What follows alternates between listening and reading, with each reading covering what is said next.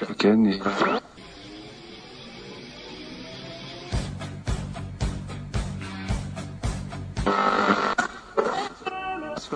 ce qu'il fallait.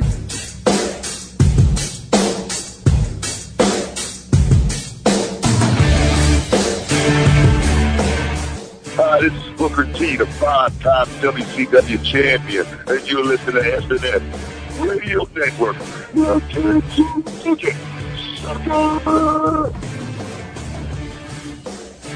Yo, monkeys, it's me, DDP, the king of bada bing, the master of the diamond cutter, the three-time world champion.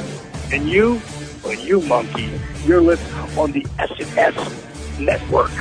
Stay tuned or you will feel bad. Big Daddy Cool Diesel / Kevin Nash. You're listening on the SNS Radio Network. Hey, this is Olympic gold medalist Kurt Angle from TNA, and you're listening on the SNS Radio Network. Oh, it's real. It's damn real.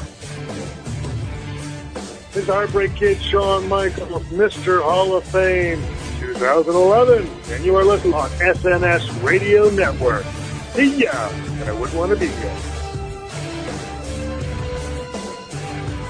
Hey, you listen on the SNS Network, and that's the bottom line, because Stone Cold said so.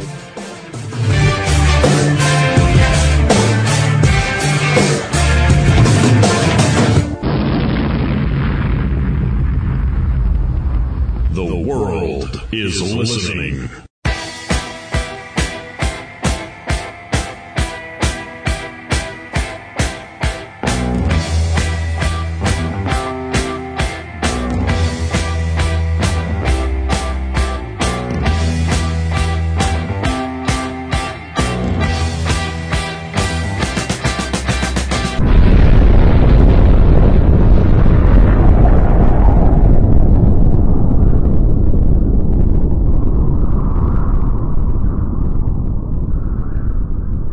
Welcome to the Whole Indy Show.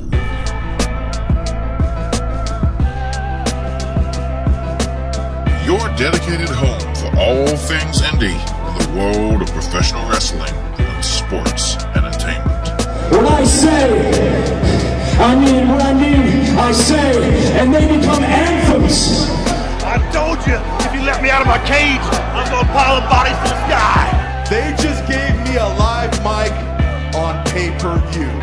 So, if you all don't mind, I'd like to get a few things off my chest. My name is Kevin Steen.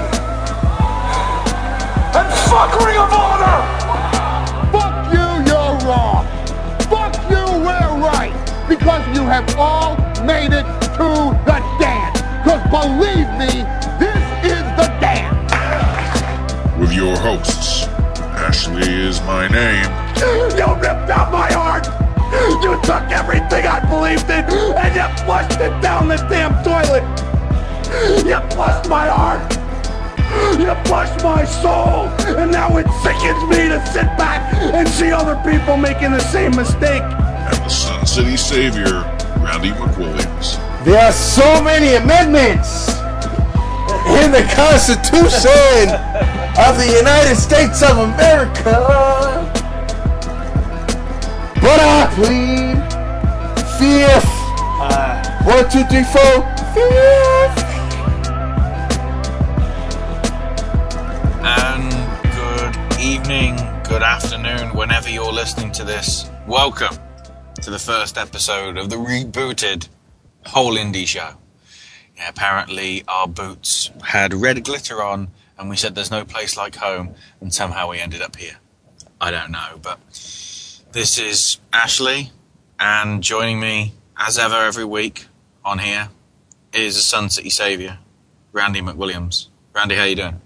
I'm doing good. I don't know if I want to go back to Kansas as my place of home, or for me, El Paso, even though I will be enjoying the finer things coming here, specifically a Coliseum show that probably will get reviewed on one of these days on some show. Yeah.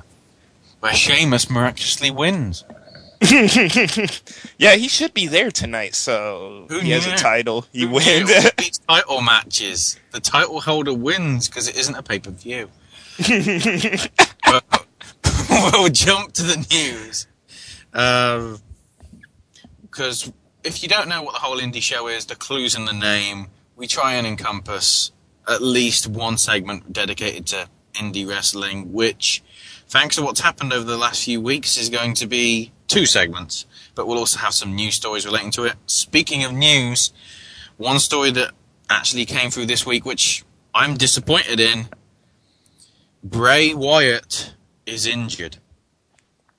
If you're not wondering who Bray Wyatt is, he is Husky Harris in NXT, and during a live show that happened in Florida, he suffered a torn pectoral muscle, which means he's going to be out for 6 months, which puts pay to all the hype that's been going on in his promo videos on NXT, which annoys me.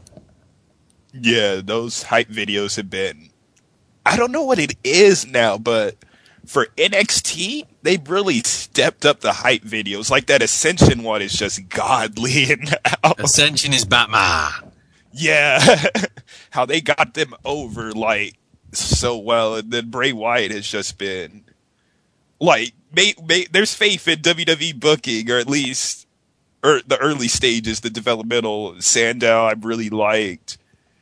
When I did see his stuff, like we mentioned with Bray Wyatt, that's just been crazy good, and it really brings overtones of Bex Katie from Cape Fear, or for the older wrestling fans will remember when Dan Spivey was with Waylon Mercy. Except this is totally how Waylon Mercy should have been.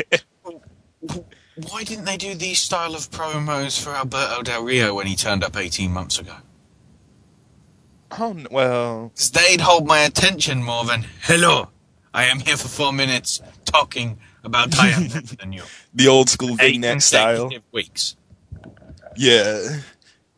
They're starting to get better with the vignettes now and really hyping them. Not that they've been bad or... Yeah.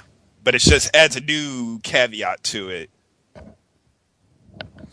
Another story that came through this week is... the first rumors about who's going to be in the next WWE Hall of Fame induction. Oh yeah, also that Brody Lee's in the video. That's awesome. Well, yeah, I completely forgot about that. You got to love the hot chicks. High paid. Brody Lee pretty much replacing Eli Cottonwood, who I think Eli Cottonwood looks like Brody Lee with Down syndrome. Yeah, the chick that was there as well, just genius. Oh, yeah. I'm just... Why are there so many hot women in bloody FCW? There's... You have Sophia Cortez, who's, of course, Evilise for Tough Enough. You have Paige, who's... Oh, damn. British, so that's enough said. Just watch the last Shimmer... Just watch the last 2... Well, not last 2 would be last 8 Shimmer shows. You'll see what we mean. Audrey Marie, who supposedly may have had relations with the top star of WWE. And no, we don't mean CM Punk. Well, of course, that top star kind of... we met Cena. Who else is down there? Oh, yeah. Guerrero? Mm-hmm, Shao Guerrero, Raquel Diaz. Who's doing the whole... Lady Gaga thing at the minute, but we'll get the story. Yeah, I was speaking of hot women as well. The Hall of Fame stuff. Bruno Sammartino. No, he isn't a hot woman. I know. Just to clarify, he was apparently been offered, and Bruno's come out with a statement for his management people saying he's turning it down, which isn't a huge surprise. But the one which is also not a surprise, but related to hot women. Sable, a.k.a. Rena Lesnar. Yeah, the surname might be a clue as to why she might be put in the Hall of Fame. Given that hubby might be involved in a big match. Because it ain't like she was going to get in as Rena Mero. What makes or she probably would have. What do you think Brock versus Rock 2? I would like that. That would be cool. But the thing is, of course, if There was a report that I saw that apparently Rock's going to be doing some filming schedule, which means he won't be able to actually be in the ring competing at WrestleMania 29, which is a bit of a disappointment because he said he'd never leave. True. Which technically he hasn't, because he's been more active on Twitter than Iron Sheik has nearly. Yeah, that's saying something. You would think Rock be like, oh, I just have this Twitter buzz going on. Nah, he still stays on it. Like, I bet you if you tweet to him, he will probably... One of these days he's going to tweet to somebody on here and somebody's going to mark out over it on the SNS page. Hell, I'll probably do that myself as much as I'm joking about it. Next week, breaking news, Randy's just been hit with a rock bottom. Now, speaking of more hot women... This seems to be a hot woman dedicated news segment this week, but we aren't reviewing Shimmer this week. Basically, it seems like there's trouble going on in the Divas division in WWE. Well, there's also trouble going on with TNA with the fact that Angelina Love got released, which doesn't really make sense to me, which makes me wonder how long has Winter got? Probably not much longer, sadly. It sucks that I almost want to say diva there because that's almost been the umbrella term for women. The Knockout, she's the most arguably the easily the most decorated Knockout in their history, and yet it just kind of fell. The winter storyline kind of killed her. Yeah. And yet Madison Rayne gets into a lip lock with, oh, bloody Hebner? Are you kidding me? This is the first time she's been with a ref. Yeah. Apparently she likes people in black and white shirts. Or bald or balding. Jesse, Body Ventura. Keep an eye out. If we're going by what Randy said, I blame Randy for that. But yeah, with the Divas division... with the Divas division with WWE, basically, Kelly's taken time off. Maxine quit due to quote-unquote frustration. And apparently many of the Divas also feel the same about they're frustrated with what's going on. And some other women could leave the company, except for probably AJ, because AJ's being worked as the Miss Elizabeth of the 21st century. But apparently related to this is... The Divas want to see Karma back. By the sounds of it, she wants to come back because she feels she's ready after what happened over the holiday period with her miscarriage. But it seems like WWE wants to hold it back to the right time, which I'm guessing is probably going to be SummerSlam, because they want to bring something big back, because... To be quite honest, not everybody is going to want to see Triple H versus Lesnar. Nah. It's interesting, but it feels... It's one of those where Triple H has the ability where I don't think he's as bad as people give him the whole, oh, he's political, but it always seems to end up that way with stuff with him. In this case, him potentially main eventing SummerSlam or... easily a main event match with Lesnar. Mm-hmm.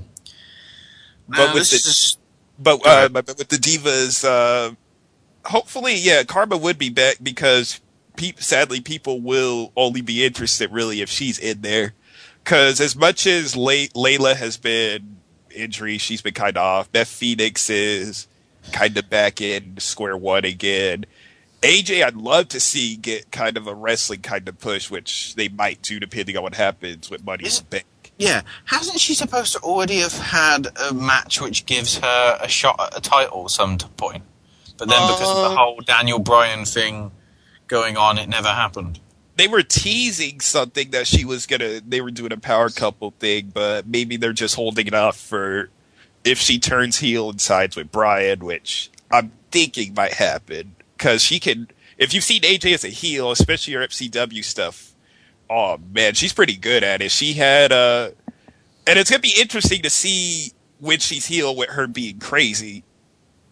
Yeah, I still see the storyline being she sides with Bryan. Bryan cares about the belt like CM Punk does. Yeah. And then it's as I've said on countless, probably this show and Open Book, hell hath no fury like a woman scorned. Yes. The much fabled line rings true more often than not, especially in wrestling and the No Way Out poster. Yeah, as soon as I saw that poster, I thought that's when the swerve's going to happen. But no, they swerved the swerve. So I don't know how that works. What is there a term for swerving a swerve? Probably not. I don't know. Oh no, it's a Russo-esque term from. Now I know we mentioned that Randy's going to be seeing SmackDown pretty soon after we've finished recording this, but some people in Colorado aren't going to be seeing SmackDown. Because the SmackDown taping, which was going to be taking place at Colorado Springs this coming Tuesday, has been cancelled, and instead they're going to have the SmackDown taping on Monday's Raw from Denver, from the Pepsi Center. So basically, they're going to do them both on the same night, and that's going to be all your go-home shows done on that night. Which is an interesting move and also kind of fortuitous, considering this is exactly the same situation that will probably happen with regards to SummerSlam, because they always do the shows and then they don't have anything until the pay-per-view, do they? No, because they like to give them, have a holiday in Los Angeles, have a son, yeah, have a suntan, baby. Hell yeah, I'd love to have a holiday for the week, wherever, especially for a big show. Shit. Fulvo SmackDown taping cancellation. You can get refunds, and to offer support to the people that have been affected by the wildfires, WWE is going to be donating $10,000 to the American Red Cross for local relief efforts. So, props to WWE for that. I would applaud them, but for some reason, my hands aren't clapping loudly enough for the microphone to pick it up. I don't know. We'll just do a golf clap for them. They'll know. Matt Morgan. Where's he going? Well, he was asked about this on Twitter and said, "I've already made my decision. My true fans will appreciate my decision, and those that don't can kiss my ass." And ass is done with $2 So that either means he's going to the WWE, or because of the $, he's joining Shane McMahon's telephony company in China Broadband. So, I don't know. The $2 signs, does that have any significance? As much as we're trying to kind of skirt it without saying it completely, what we feel, yeah. I think the $sign does have I think that's the main hint, if anything, that he's going to New Japan. Could be that, yeah. Japan does pay you some money. Japan pays you quite a lot of money because there might be some gangster kind of stuff related in some of them, possibly. Pro wrestling, no. Being one. Paperclip Pride. Oh yes, that's the main one. Yeah. I'm surprised I didn't even bring it up. This is my first paperclip that I think I've done in all the shows so far, even though the concept kind of got turned by me. Yeah. The Pride thing was basically run by the Yakuza. Yeah. And got shut down because the Yakuza were saying, right, he's going to win. And they were like, well, this is MMA. It's not supposed to be, it's not wrestling, it's not fixed.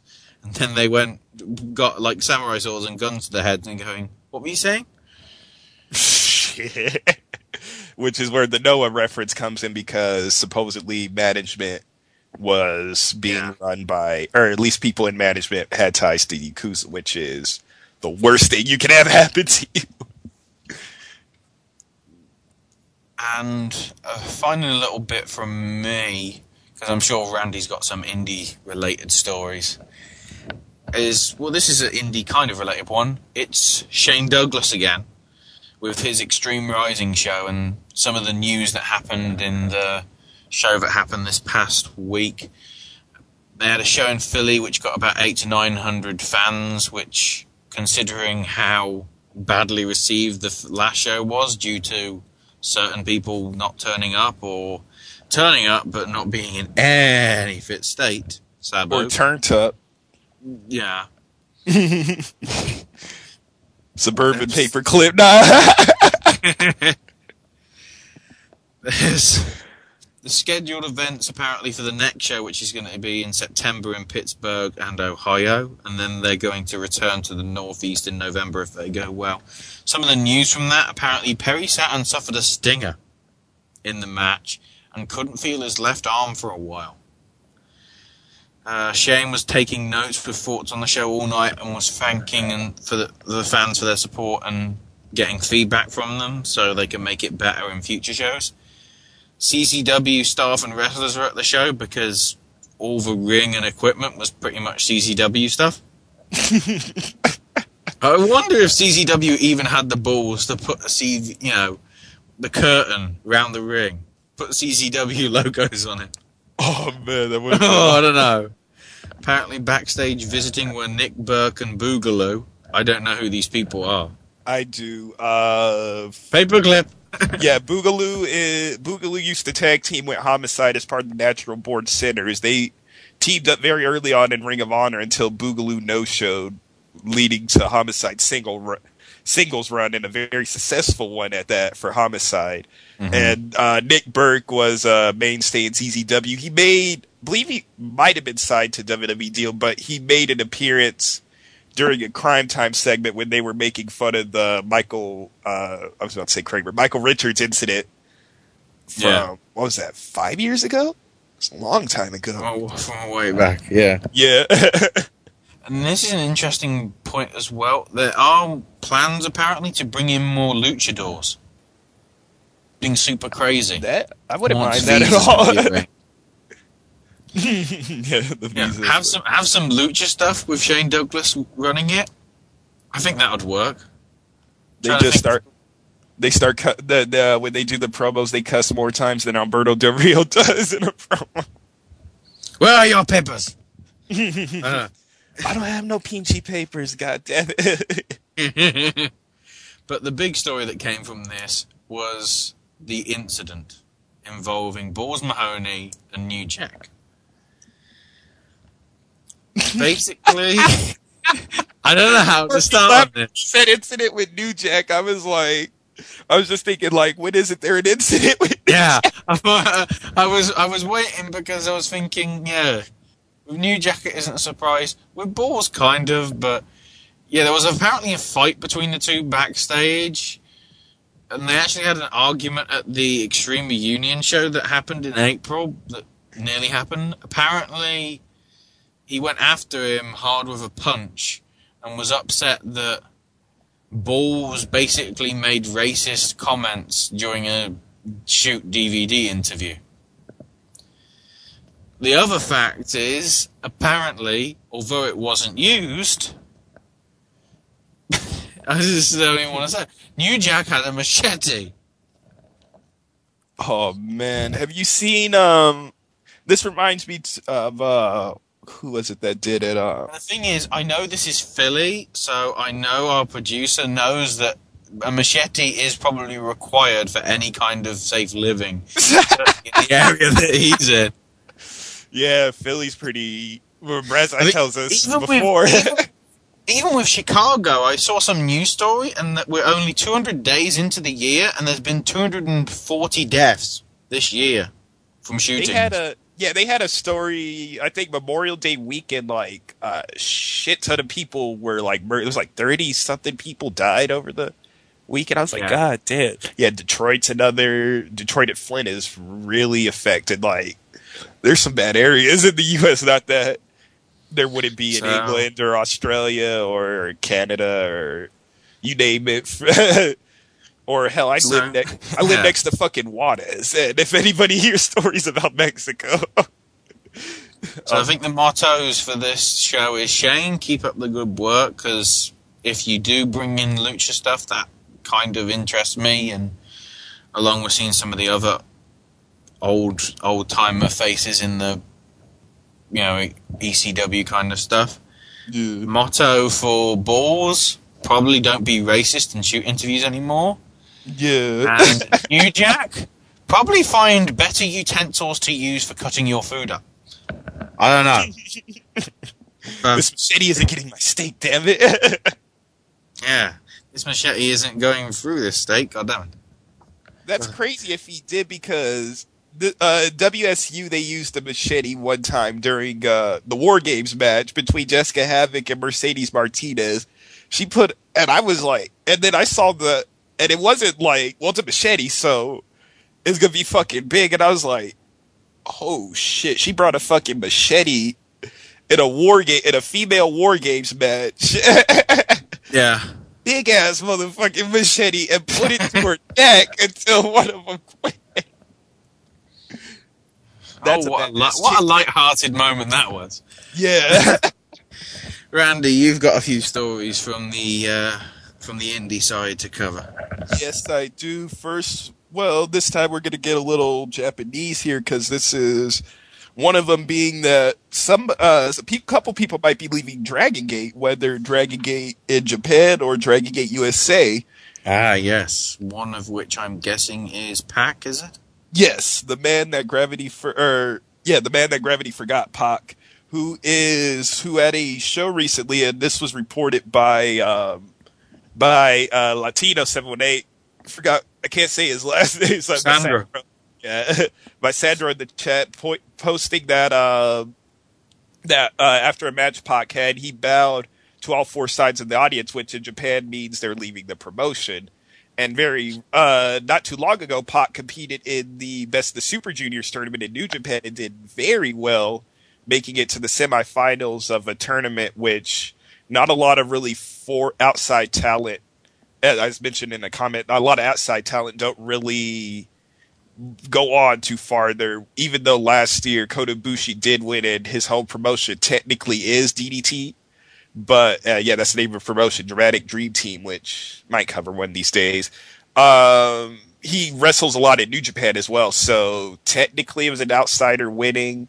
I can't think of a good equivalent right now. I'll probably think of one later and interrupt because I tend to do that. And the other news being that Johnny Gargano, the current Open the Freedom Gate champion in Dragon Gate USA, is going to be leaving for WWE soon. He recently had a tryout.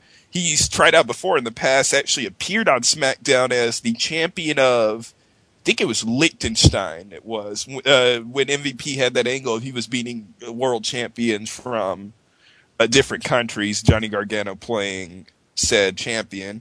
Yeah. And one thing I've noticed, he has a title defense coming up on July 27th against Akira Tozawa, which if he drops the belt, which I could see that happening considering Tozawa's a big name there, Gargano's going to the E, which is pretty good thing. He's a pretty good talent. One guy who a couple years ago when I saw him in Chikara, and it was funny because I had actually seen him before in Pro Wrestling Ohio. Somehow, yes, I got Pro Wrestling Ohio in El Paso. I'll explain that never. Nonetheless, I saw him in Chikara, and I kind of liked him at first, and then he really grew on me. He's really, really talented. He's like if WWE signs him, good for them for signing him, and especially with what he did this year, where he wrestled in the last match, or pretty much the second to last match at the arena, and the fans who were ECW fans weren't really into the match. Well, you can see why ECW fans, what they're into. Nonetheless, he literally about 5 minutes into the match, he felt a pain in his back and couldn't feel his legs for the rest of the match. It went about 20 minutes near paralyzed, which I give him props for even continuing on with the match, let alone going on for a long period of time and getting some shitty support from the crowd there, which goes on to show what a professional he is. Also, what he did at an Evolve show, bringing in a girl into the ring who wrote a paper on why Johnny Gargano was her hero. So pretty much an all-around nice guy. Also, I believe still dating Portia Perez, so there's nothing wrong about Gargano. Yeah. Nothing wrong with him. Moving on. And I think that's all. Yeah, pretty much. Because the bigger news, were we gonna go into TNA right now, or should that? No. After the break, we will be talking the indie influx in TNA. And one big story of the week, which we haven't covered in this news because I think we feel it's more prominent to mention it during the next bit. So we'll listen to some commercials and we'll see you in a few minutes. Inch by inch, play by play, till we're finished. Talking don't stop. They figured I was done, but like your baby son, the ball just dropped. Waste man, what a great clan, what a flock. Kick through your door, why the fuck should I knock? I understand now why rappers say they back. I was gone for a second, y'all don't know how to act. Like Ben Affleck, I'm that cat that brings real rap back. Baseball cap flat on my eyebrows, and it's my mic, and it's my crowd, my time, fuck on my town. Underrated, no, or unknown. I'm a 6th-round pick, Tom Brady with the palms. Out of Michigan, just like he was. In between the nerds and the wannabe thugs. All the backpackers with the... Ladies and gentlemen, I'm here to show you how being a Wrestling News Live family member and diehard listener can change your everyday look on life. Example, here's the brand new commercial from Subway. Hi, Samantha. Hi, Todd. Do you want to be my boyfriend? Sure. Great. Give me a melt. My melt? Yeah, I'm your girlfriend now. I don't think this is working out. Now let's replay that commercial and show you what Todd would have said to her had he been a member of the Wrestling News Live family. Hi, Samantha. Hi, Todd. Do you want to be my boyfriend? Sure. Great. Give me a melt. My melt? Yeah, I'm your girlfriend now. Shit, bitch. Who the hell you think you are? Give me my sandwich back. Bitch, please. Better be willing to give me some of that pussy before you get some of my sandwich. Shit. Ladies and gentlemen, this is just another example of how becoming a member of the Wrestling News Live family helps you live a better life. Standing ovation here. Let's go to our ring announcer. The following podcast is scheduled to take you back in time. Host, ring announcer Sean Buckerman brings you pro wrestling nostalgia featuring classic moments and old school themes. So buckle up and go beyond the bell each and every week on the SNS Radio Network. It's go time!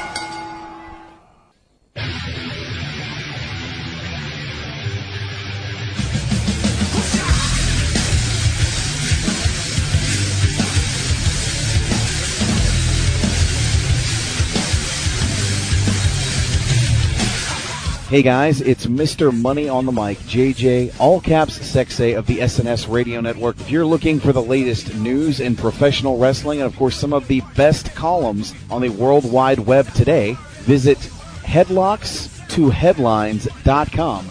That's headlocks, the number 2, headlines.com. It's the official news site of the SNS Radio Network. You should make it your official news site as well. Once again, www.headlocks2headlines.com.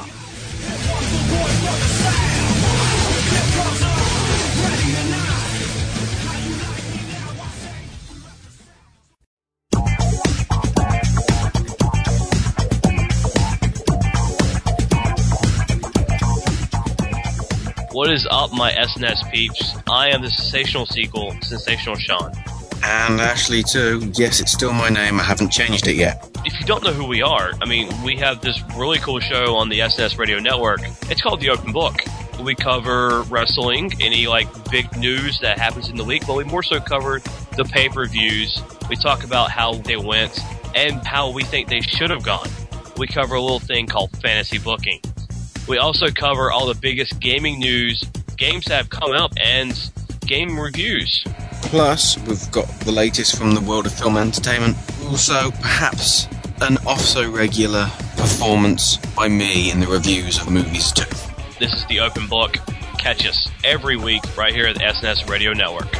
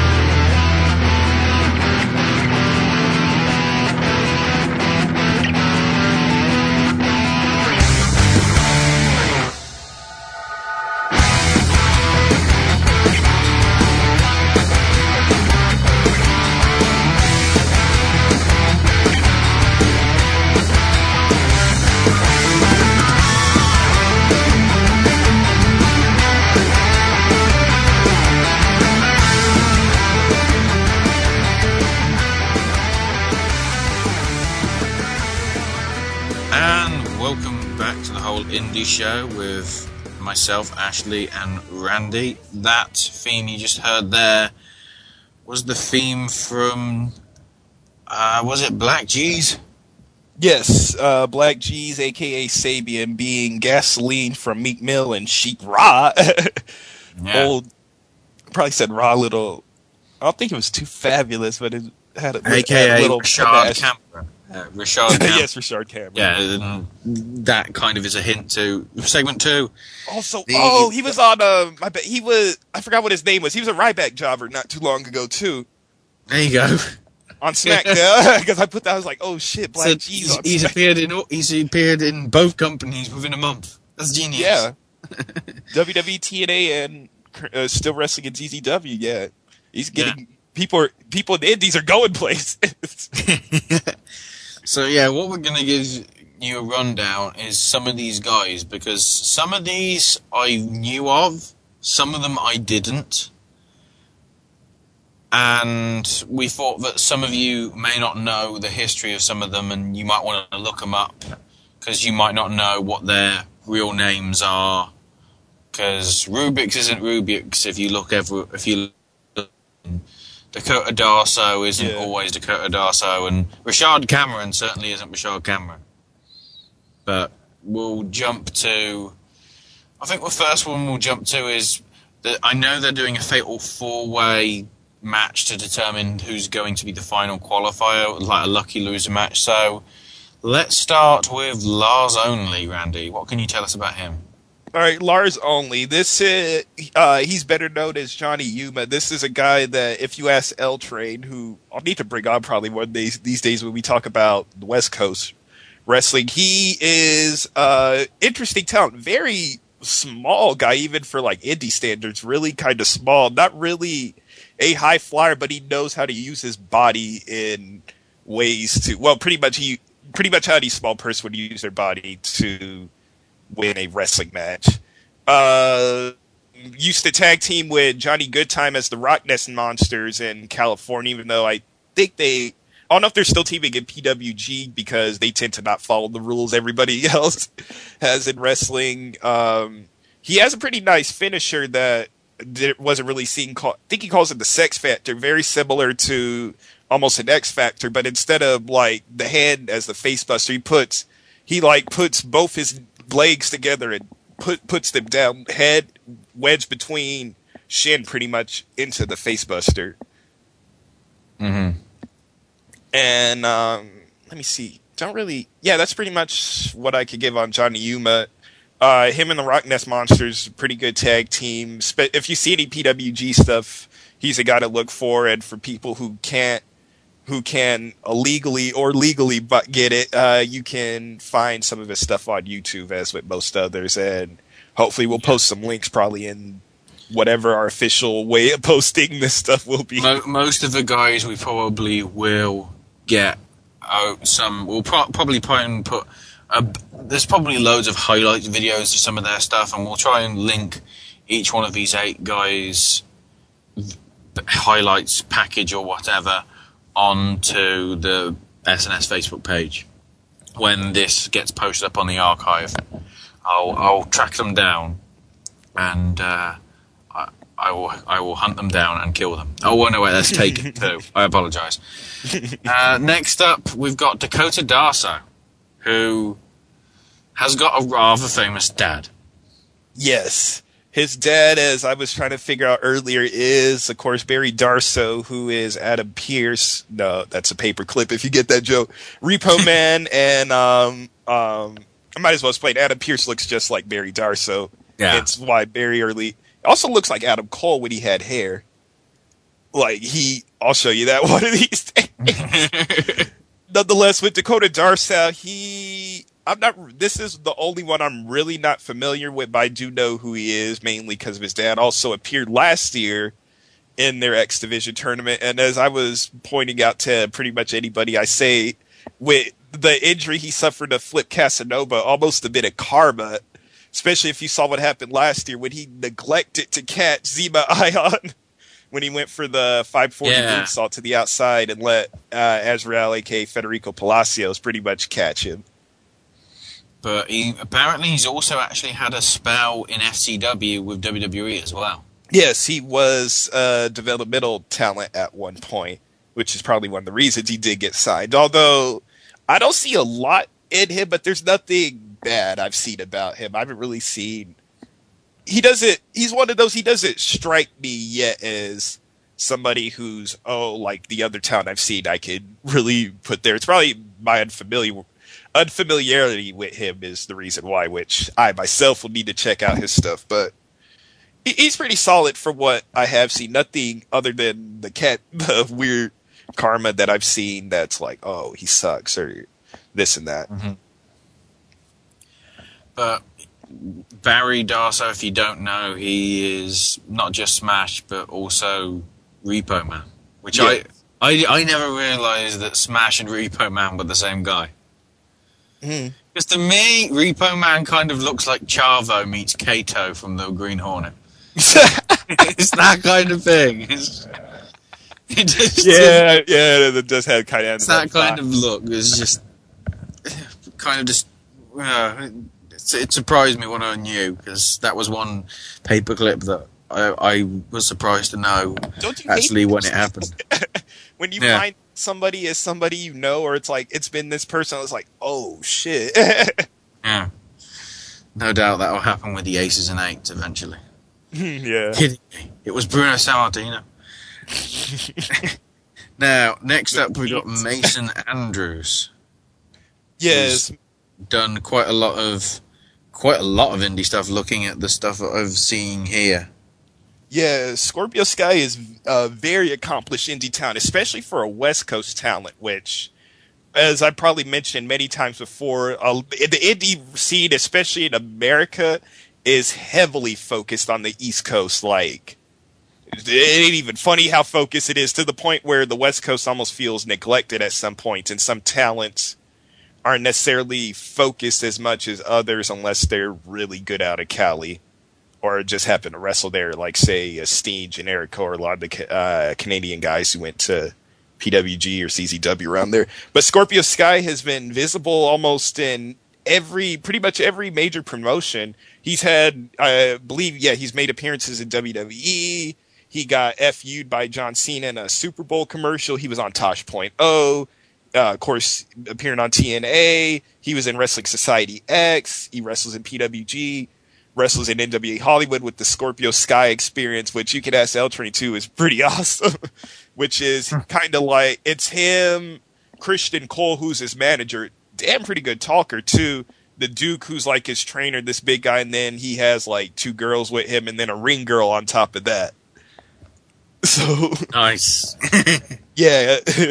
Very Scorpio Sky also infamous in PWG for the guy who cut Kazarian's ponytail off, which, if you know the whole story on that, which I might as well explain, because when Kazarian was in his brief undefeated run in WWE, yes, Kazarian is to this day still undefeated in WWE.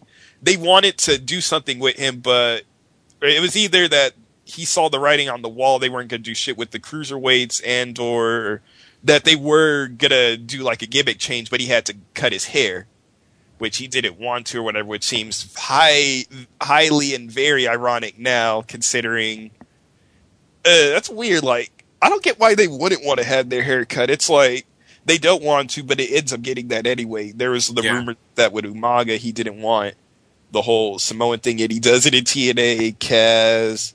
But hell, there's Serena, who's like, yeah, I'll get my hair cut. We also had a bit of an appearance in Wrestling Society X. I'm just having a quick look. Yes, as I mentioned, WSX, which probably should just Wrestling Society X, he was there. And also, apparently, was part of No Way Out 2008, was it? With 9. He was part of the... Yeah, it was part of a group that was trying to restrain Big Show from chasing Floyd Money Mayweather. And then Scorpio went, hey, man, your nose is bleeding. Or something like that, I don't know. Yeah, you'll notice indie guys doing stuff. And it's pretty much well known that the developmental stars or indie guys are security guards. Not that we're pulling any curtain that hasn't been pulled or ripped to shreds before. And also, one last note about Scorpio Sky, also training in MMA and is currently an MMA fighter as well. So another two-sport athlete there. Wow, as loose as that term is. I would mention jiu-jitsu, but we'll get to that later. Now, the fourth one is the guy that I really would like to see more of in TNA, and that wouldn't happen much because he's still billed for a couple of matches in Chikara, I believe, and that is Rubik's, or as he's known pretty much everywhere else, Jigsaw. And oh my god, the stuff he did on Impact alone should have made them go, yeah, we need him. Yeah, Jigsaw, he's probably one of the more familiar indie names out of the bunch of this. He's appeared, he mostly wrestles in Chikara where he was trained there.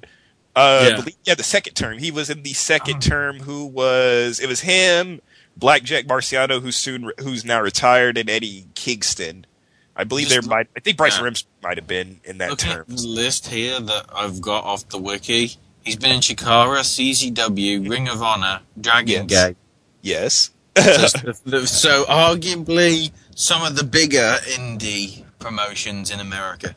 Yeah, he's mainly wrestles in Chikara. Had a run in ROH back in 07-08, which had him infamously take off his mask, which pissed off Quackenbush for some time, because if you didn't know this about Quack, he's very, and I'll use what Kingston kind of termed, regardless of the term, he's very kind of anal about kayfabe, very, and here comes the jokes on that, he's very kayfabe centric, he sticks to it, probably old school to it, he keeps to it. If you break kayfabe in a way and he'll get mad at you, that's might have been the reason why Lindsay Dorado got fired, because in a Last Call with Scott Hall interview, you see him without his mask admitting that he's Lindsay Dorado.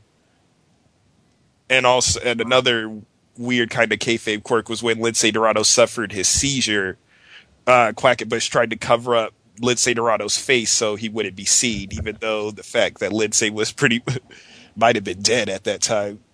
And that was a video I posted in the chat when they were talking about Flip Casanova doing the Shooting Star Senton, which is the move he actually got the seizure from, hitting his head back really nasty to the ground.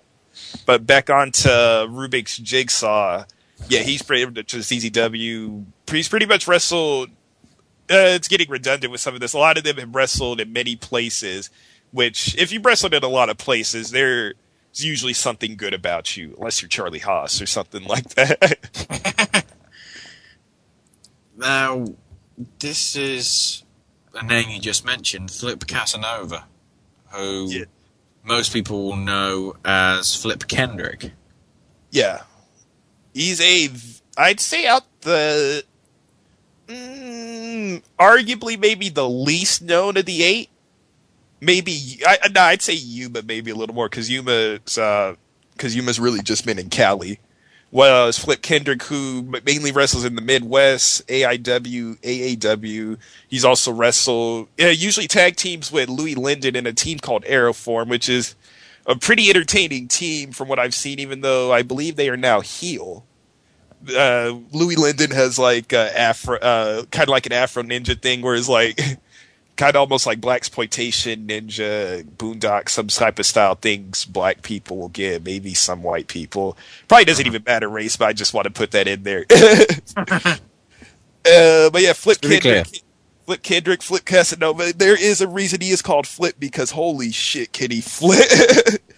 I'd say, in my high flyers, he's not really as solid with his moves, but he's definitely in the top 5 with the things he can do in the ring. It is just fucking crazy. The Shooting Stardust that I posted before, the Shooting Star Senton, which he tried to do to Darcel that ended really nasty, known for, he could do a standing Shooting Star leg drop, does moonsaults with like 2-3 spins to it. Like the things he does, it seems a bit much maybe, but it's just crazy what he can do. And he's a pretty good wrestler at that, even though he's very high flag flippy style. Next up, Rashad Cameron, who he's got about 2 or 3 indie names that he goes under, but the one that you told me at first, which I think is genius, Black G's. Yes, the Black Jesus, as he mostly goes by now, even though he's known by either two, but now Rashad Cameron because of TNA, but Black G's, which is the name he'd rather you go by, at least in character, or Sabian is his other name too. He's mainstay in CZW for many years. He's wrestled in Chikara, also in the past. Wrestled in the Backseat Boys promotion, PWU. He's wrestled a lot in the East Coast. Made appearances. As I mentioned earlier, was a Ryback jobber just as soon as he appeared on TNA. Apparently, his ring name was Jared Wachtler. That's what it was. Yeah. Wachtler. So Wachtler. Jared Wachtler. Oh man, that's just. That was on June 22nd SmackDown. 6 days later, he was on Impact. So in a week, people, you can be on 2 different shows at the same time. Yeah, very Rick Rude-esque in that, even though I don't think anybody will ever did what Rick Rude did. That's a one-time only deal there. Yeah. But, Rashad Cameron, a pretty good wrestler. Sometimes his matches can be kind of, but he's still pretty, he can be soft.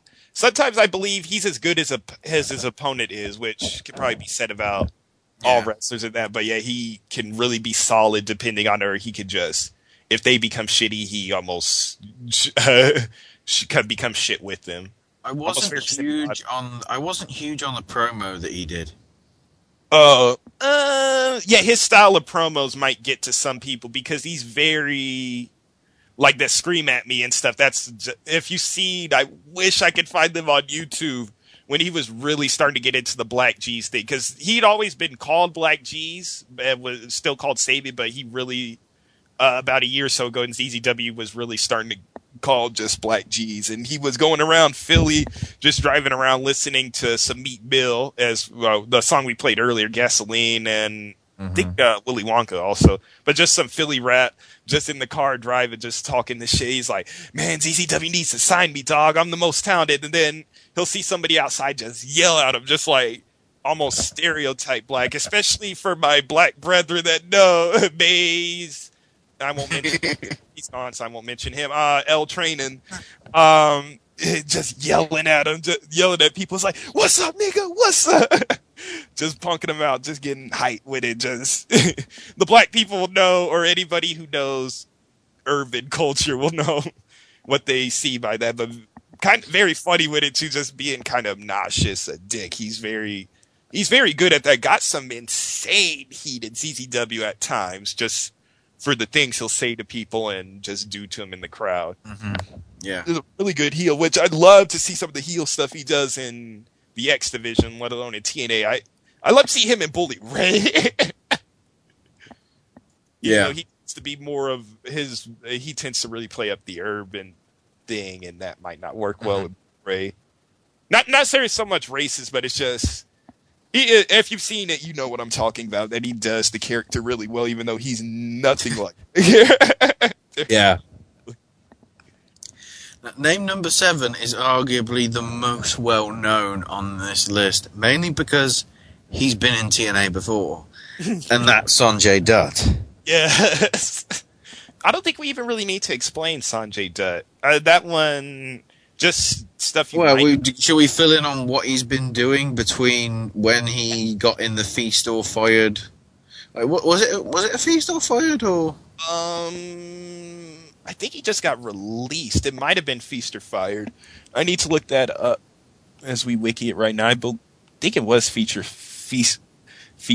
Feast or Fired. And it was, well, there was, what, if anything, shit, let me just find it. Yeah, he just left. He left. Yeah, because I remember, like, the whole Jay Lethal thing, and then he just disappeared, and then he got released.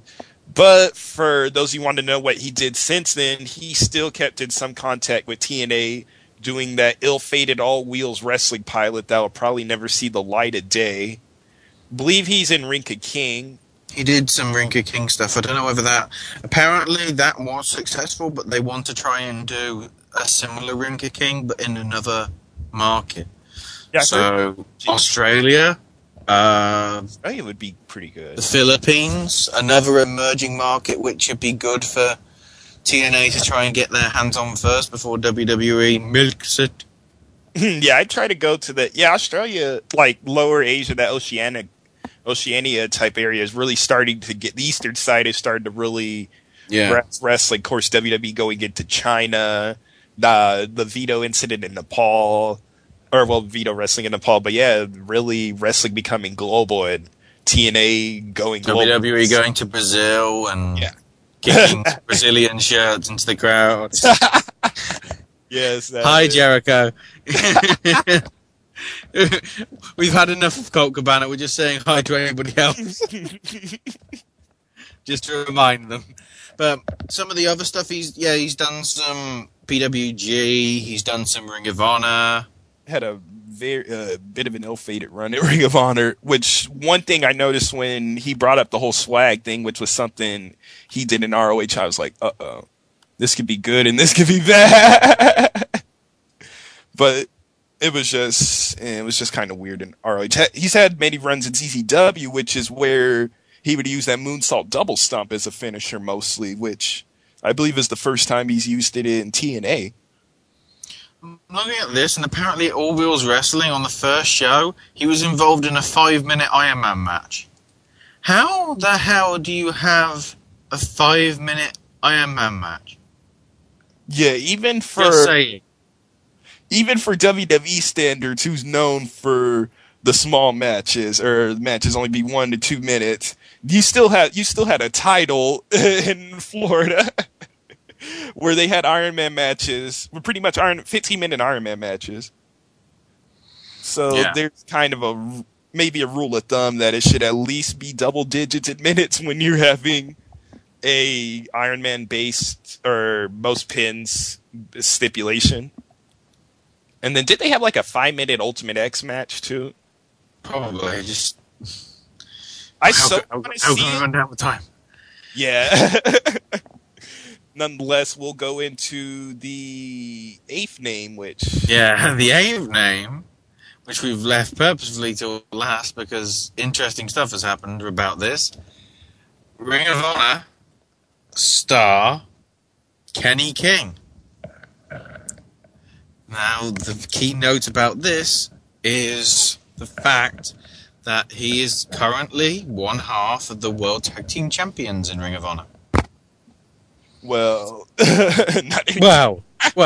he is as of the minute because I don't think he's been stripped of a title yet. Why are we saying this? Well, it possibly has been a downward spiral, if that's the right term to use, of what's happened. One relates to a shoot interview. Who was the shoot interview with, Randy? It was with High Spots for full. I think it's called Full Case of Tales with, Full Case of Tales with A&X. Yeah, a shoot interview with Rhett Titus and Kenny King, and we've got a clip which was released this week because apparently it became. The wording and what happened here might become relevant in this little clip that we've got, might be relevant to what happened. So we will shoot you over to the clip now, and it's an interesting listen. That's the shit that I was that Sinclair to me is supposed to bring to Ring of Honor. It was just a bigger scope of people who maybe in their ordinary lives have never even heard of Ring of Honor. Maybe like wrestling, maybe liked wrestling, and is looking for a way for wrestling to get back to what they liked about it, just expose it. Not so much. So what you're saying is not so much the inner circle of people that are always going to buy it, regardless of whatever it is, but more the mainstream audience. Isn't that the purpose of having a national broadcast TV show? Is to appeal to people that appeal to the folks we got you motherfuckers already. Sorry, but we got you. But now to say, all right, cool. Well, we got them, but check this out. Look, how many of you others have maybe thought about liking this, but don't have the avenue of liking it, or don't have any idea how to get back to what it is you liked about it? And that's what that's what the Sinclair broadcasting deal is about. Supposedly, is to bring casual wrestling fans into a Ring of Honor niche, which is we've carved out by being amazing wrestlers. So have they delivered? Have they come close to delivering? Have they made steps towards delivering? I mean, you tell me, you're in the trenches every day. You're going to the... There are so many amendments in the Constitution of the United States of America, but I plead the fifth. 1, 2, 3, 4. Fifth. I'm just trying to say fifth. Go ahead, say something. He pleads that fifth. I think that a lot of we're being told that that this show is being viewed by 1 million people. Just plead the fifth, nigga. That's all you gotta do. And it's 1, 2, 3, 4. I can only choose. No, it's and I don't know. I just thought that added something so much, and I think that's something that Ring of Honor is missing now. We're not jiu-jitsu, man. We're not ROH. We're not jiu-jitsu.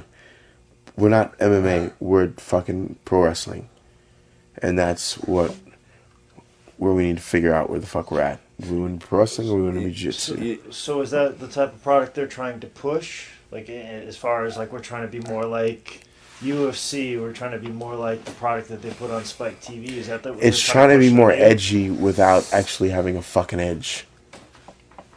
And who's pushing it? It's just trying to be edgy without having a fucking edge, and that's the problem. If you have an edge, you can be edgy because you can walk along that fucking fine line. If you don't have an edge and you're trying to be edgy, then you're bluffing. And sooner or later in a poker game, if you bluff long enough. Oh my god, I just got fired. I felt that in the back of my head. I just got fucking fired. So if anybody wants to book Eddie King now. That might be famous last words. Yeah. Fired for that, yeah. I'm getting fired for that. Well, he might not get fired for that. What happened? Well, he appeared on TNA. What I need to discuss now is the Ring of Honor situation. And it goes basically through this. They posted on their Facebook this statement. The appearance of Kenny King on another television program tonight has raised speculation on his future as well as how this appearance could occur. The contract that King signed in June 2011 expired, as of when we're taping this, about 2 weeks ago. So even when you're listening to this in early July, it expired at the end of June, shall we say. Which, to point out as a note, they've won the World Tag Team titles June 24th, 2012.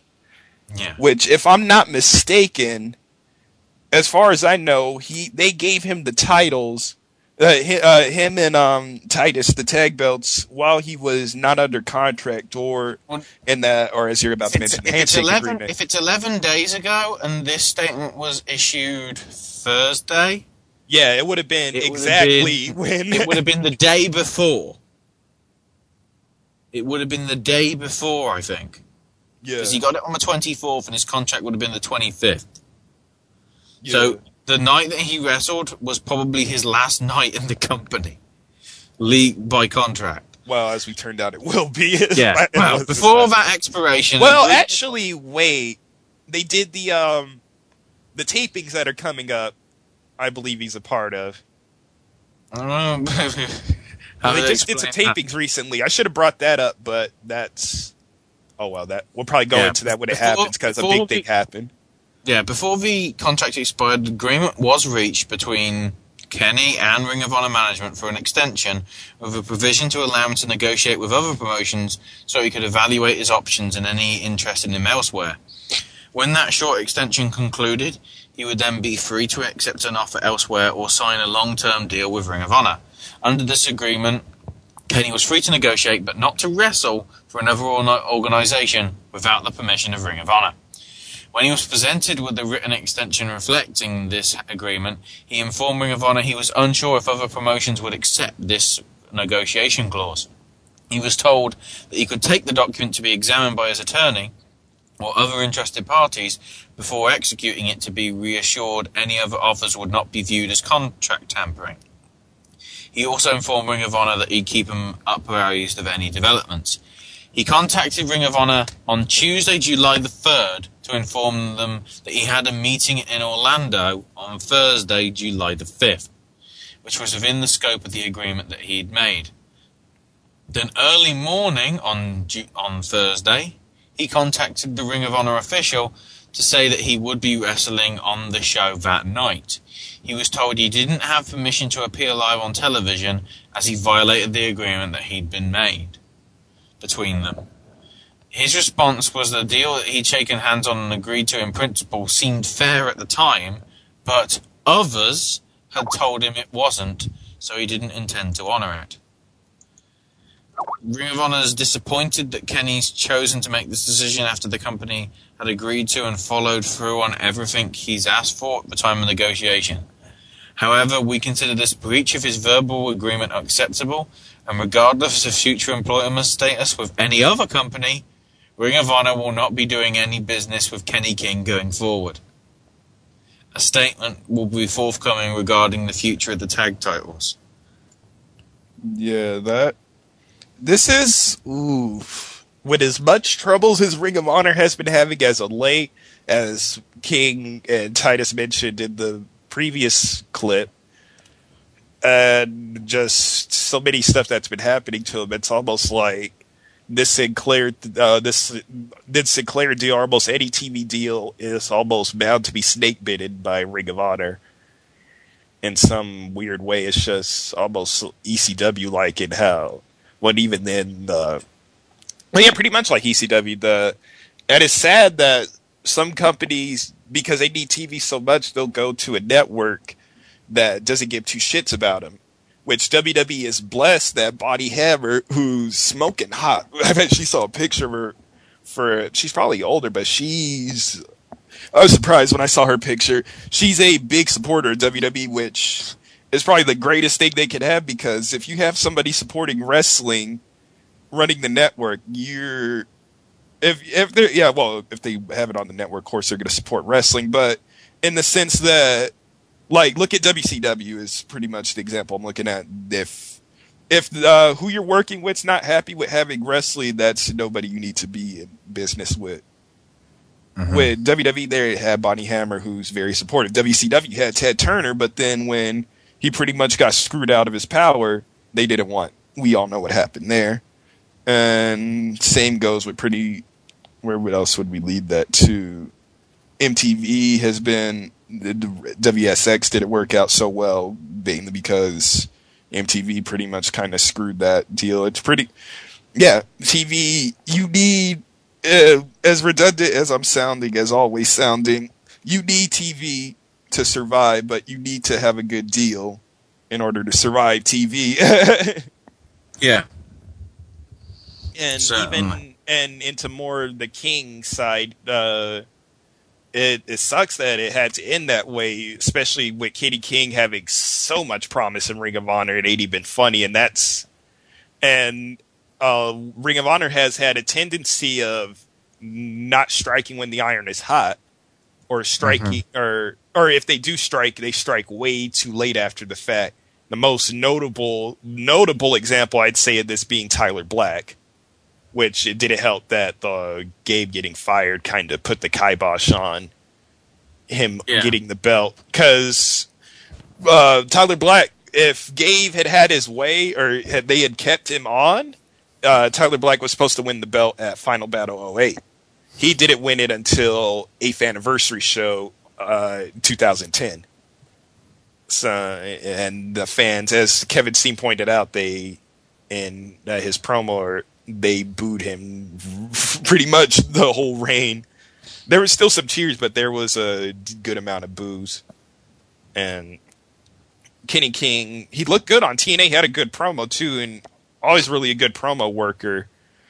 So hopefully this guy, I think he's gonna get signed by TNA. Him doing the backstage segment also probably helps things, especially with Aries of all people. And it would really suck if he doesn't get signed, but if he doesn't, he will be a hot commodity soon enough, and most likely will probably be working with their rivals in Dragon Gate USA and Evolve. Yeah. I'm just looking, apparently Ring of Honor have got a game coming out. Yeah, I saw that too. And just in case you're getting your hopes up, no, it's a card game. Because at first I was going, hang on. It's like, I don't need no mercy no more to mod ROH. Yes. Yes. No. Fuck, it's a card game. That kind of was getting my hopes up. And also, just notice as well, regards to King of Trios, which will cover some Shikara. Oh, yeah, I should have brought that up. Ring of Honor's team is now going to be in the King of Trios, and it's been confirmed that it's going to be the Young Bucks and Mike Bennett. So you know what that means, people. Maria's going to be a King of Trios. That's interesting, considering Chikara's... Oh, they're going to totally play around with that. The Chikara's PG image with Bennett and Maria.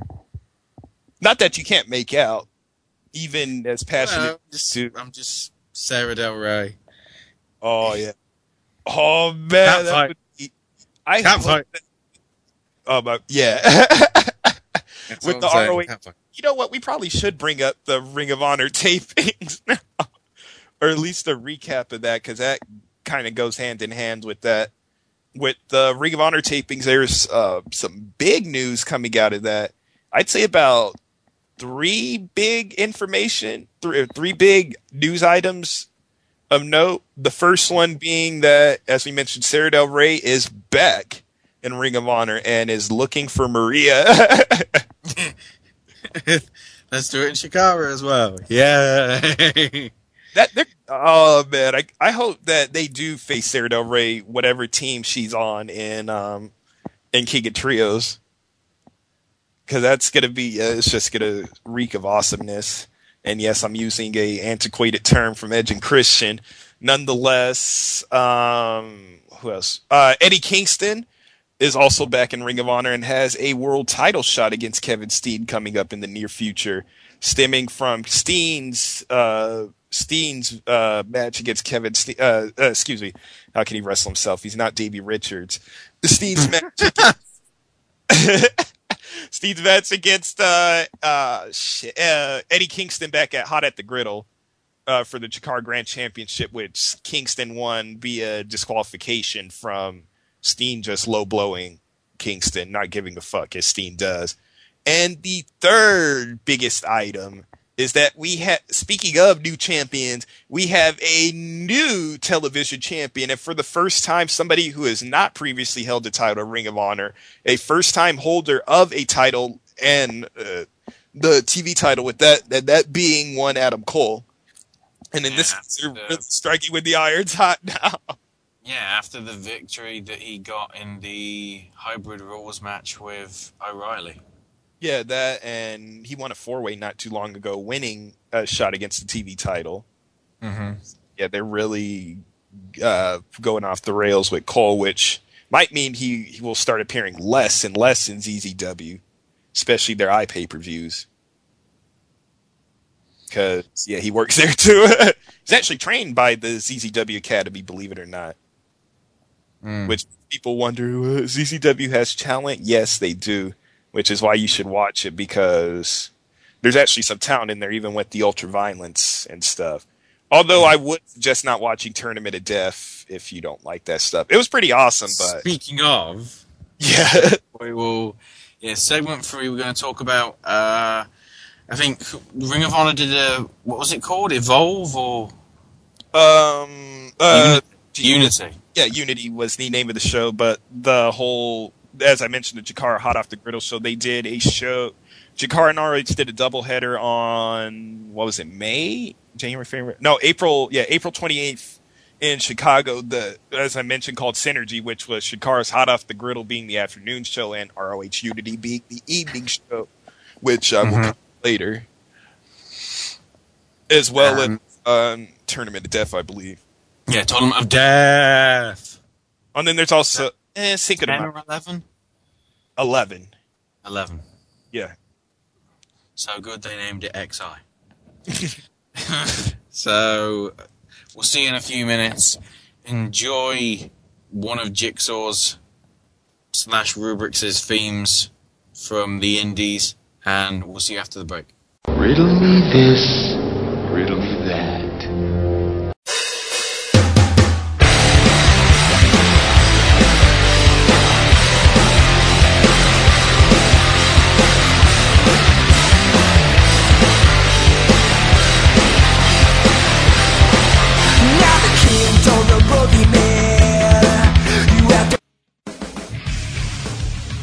Every Thursday, the SNS Radio Network gets in the ring and starts running the ropes. When I caught SmackDown again. I skipped Sheffield's gimmick, and I couldn't help but to think that his new gimmick sounds like an Arby's roast beef sandwich. Join Brian Maverick Bertrand and Chris Kelly from HeadlocksandHeadlines.com as they talk about every random thing going on within the WWE, TNA, Ring of Honor, and the NorCal independent scene. Running the Ropes also features interviews with stars from the past. It's me, it's the D-O-double-G, the road dog, Jesse James. Present. What's going on? This is Kazarian.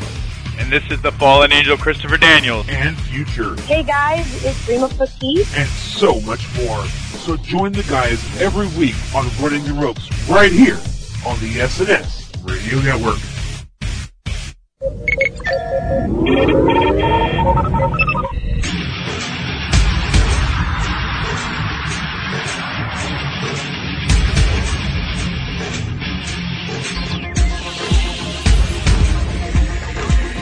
Hey, wrestling fans. Do you want a break from the day-to-day ins and outs of the WWE, TNA, and Ring of Honor? Do you like talk radio that pulls no punches? And do you like your sci-fi and fantasy? Well, tune in to the Elite Force podcast each and every midweek with Chuck W. and each weekend with William Walkie Walker and Mindwipe. Exclusively on the SNS Radio Network and the Chris Jones Gaming Network. Yeah.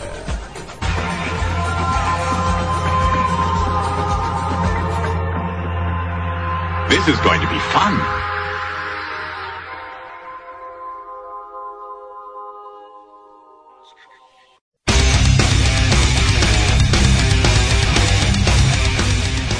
What is up, my SNS peeps?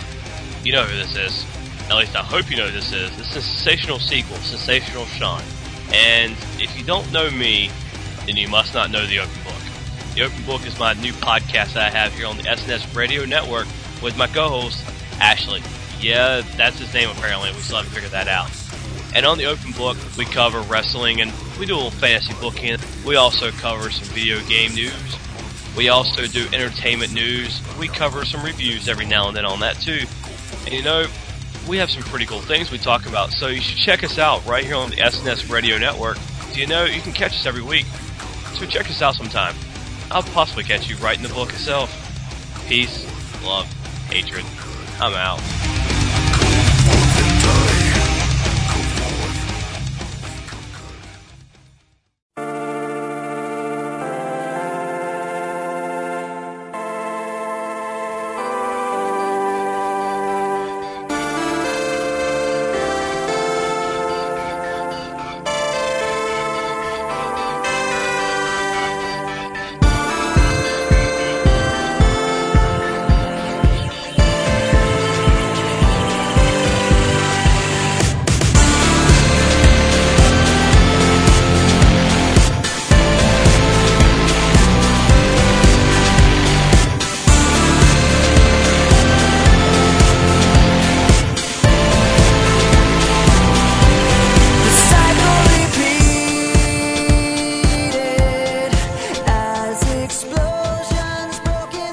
And welcome back to the final segment in the Whole Indy Show.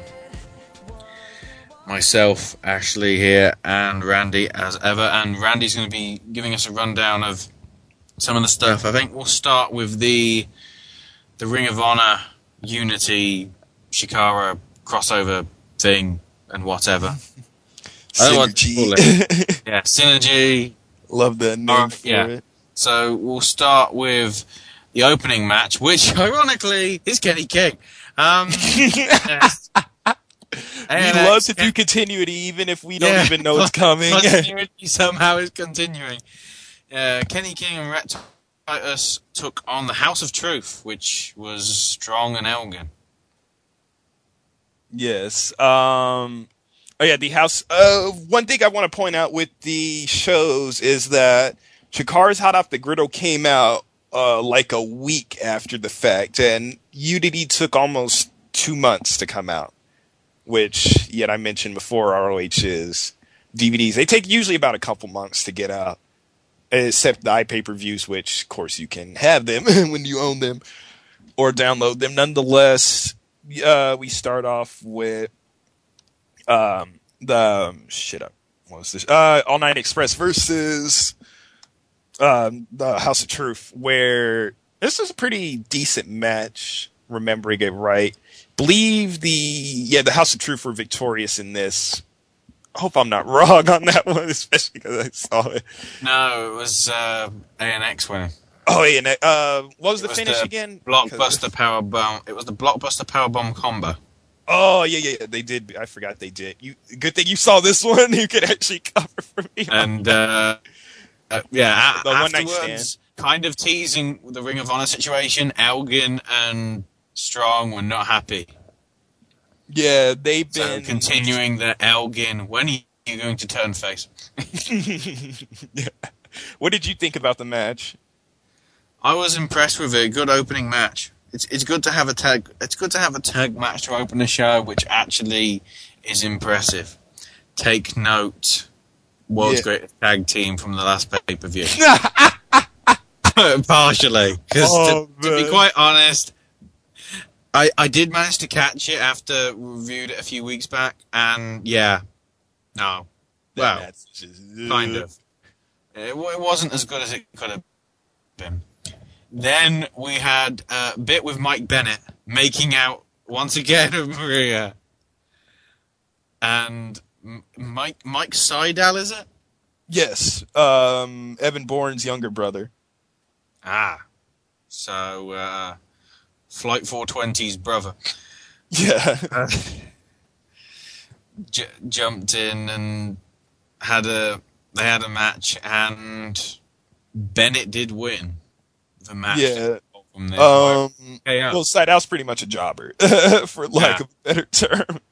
At least in ROH he is. I don't know elsewhere he most likely isn't, but yeah. One thing worth noting though, there were Colt Cabana chants throughout this. Noting still the whole fact, CM Punk, Maria, History, Bennett, Copycat, I don't know. I'm guessing I don't know I wonder if they hear this stuff, especially with when it's in regards to talent that aren't there that many people probably feel should be there, especially Cabana and Generico more recently. It's like, I don't know why Cornette has such a thing against comedy wrestling that he has to be so fucking serious about shit. And it's not like Cabana can't do serious wrestling either. If you watched Ring of Honor, hell, him and the fucking feud between him and Generico and the Steen Carino showed he has a serious side, if anything. The Homicide feud, when Homicide tried to kill him at least 3 times, maybe more, depending on what I remember from him. But I just don't get some of the decisions that are made sometimes with that company. Next up, we had the Bravados taking on the Young Bucks. Yeah, this is a match that a few months back, people probably would have wanted to see. Mostly for the fact of the Bravados. The Young Bucks, even though I made my kind of displeasure known somewhat, I kind of grown to like them again. At one point, I really did like. Nobody wanted to see this match, and then when it happened, they were like, "Shit, we need to see it again." Because damn, it was a nice match. The bravados got so much better after they went to Noah. It ain't even funny. Like literally, like back to Japan. Yes, when you get seasoning in Japan, you will. Or hell, even vice versa. Kira Tozawa getting in America got like insanely over. Because in Japan, they didn't really think much of him, but it just happens sometimes that nice change of scenery or the training there will really help you. And I think that might, you know what, I could see that help it working out for MVP if he ever goes back to the WWE. But he really seems to like Japan, so hell, I'd want to work in Japan, even with all the the ass whooping I take on a daily basis. Even the ass whooping, the gangsters. Yeah, I wouldn't worry so much about Yakuza. It's more them in business than me. Even if they were, I'd be like, I saw nothing. Yeah. Next up, we had a tag team match with Kevin Steen and Jimmy Jacobs against BJ Whitmer and El Generico, which basically they didn't know what to do because it was so out of control. So Steen says, why don't we make this a no DQ match? But apparently, Jim Cornette sent a text and said, all right. I don't know whether Jim Cornette was backstage or whether he just revealed himself as the anonymous Raw general manager. I don't know. But that happened, and that was actually a nice match. That time. Yeah, it was a nice match, though. Yeah, it was. Affair. This match had a lot of history in between it with the two people, the two teams with arguably the two bloodiest, most violent feuds in Ring of Honor history just colliding in one, being Jacobs, Whitmer, and Steen Generico. And this was a pretty good match. I'm aware of Steen Generico, but the Jacobs Whitmer, is that probably relating to Age of the Fall? This would be, in a way, it's kind of the precursor Age of the Fall. Okay. Which would be, kind of before. It was, just to go on a brief history for a little bit, Whitmer and Jacobs were tag team champions back in 2005. Then they lost it to the Carnage Crew, who up until the All Night Express, the whole incident, had the shortest reign in tag team history with only 2 weeks, but they happened to have 2 shows in between that span. That was around, that was the Summer of Punk era. They managed to defend it once. Anyway, Whitmer and Jacobs would end up getting it back, and then they lost it to, what's their names? Tony Mamaluke and Sal Renaro. And then, had they already turned by then? No, okay. So after that, then they turned and joined Lacey's Angels and became heels because they were, you could imagine they were face. Anyway, this is where Jimmy Jacobs started to develop his unrequited love affair with Lacey. Well, it would be unrequited till 2 years later. And Whitmer and Jacobs was just sprung on fucking Lacey. And Whitmer wasn't too happy about that because it was affecting the team. So he turned on Jacobs, and it led into a crazy feud there where they were brawling all over the crowd at the In Your Face show in June 6, I believe. BJ Whitmer powerbombed Jimmy Jacobs from the top of the turnbuckle into the crowd. Ooh. Yeah, I'll send you a link there. He literally popped him into the crowd, dog. I just wanted to check out, kids. Yeah. And then this feud went on well into the next year. Then you kind of had, Whitmer had been hurt for a while, so then you had Cabana and Jacobs kind of feud for a minute because Cabana was banging Lacey, and then Jacobs didn't like that fact because he wants to bang Lacey too. And then Cabana would be a dick about it and you need to watch the Cabana Jacobs matches because Cabana and Lacey would always end up in some weird sex position or something would happen and Jacobs would start crying. Yeah, Jimmy Jacobs was he's always had pretty good characters, whether the Zombie Princess, Age of the Fall stuff, the Jimmy Loves Lacey. Either way, the Cabana feud ended, Whitmer came back, then they had the big cage match at Supercard of Honor 2, a match that, and one I actually told Jacobs when I got to call an interview, a match that I'd say probably got me into Ring of Honor. Hell of a match. He ended up breaking his leg for that ended the feud. Then he came back. Then there's Lacey. I'll get into that later. That's what led to Age of the Fall. And pretty much everybody had history in it, and you had a great match because of it. And nice little finish with the BJ putting Jacobs through the table with a super exploder suplex. Oh yeah, the exploder he uses as a finisher. Usually the Exploder 98, that wrist clutch, but that was nonetheless an exploder through the table will get the job done. Yeah. It's probably not worth mentioning the bit with R.D. Evans and Osiris and the whole thing with Border Wars, because we've already talked about Border Wars, so we're kind of going backwards and forwards. So. Yeah.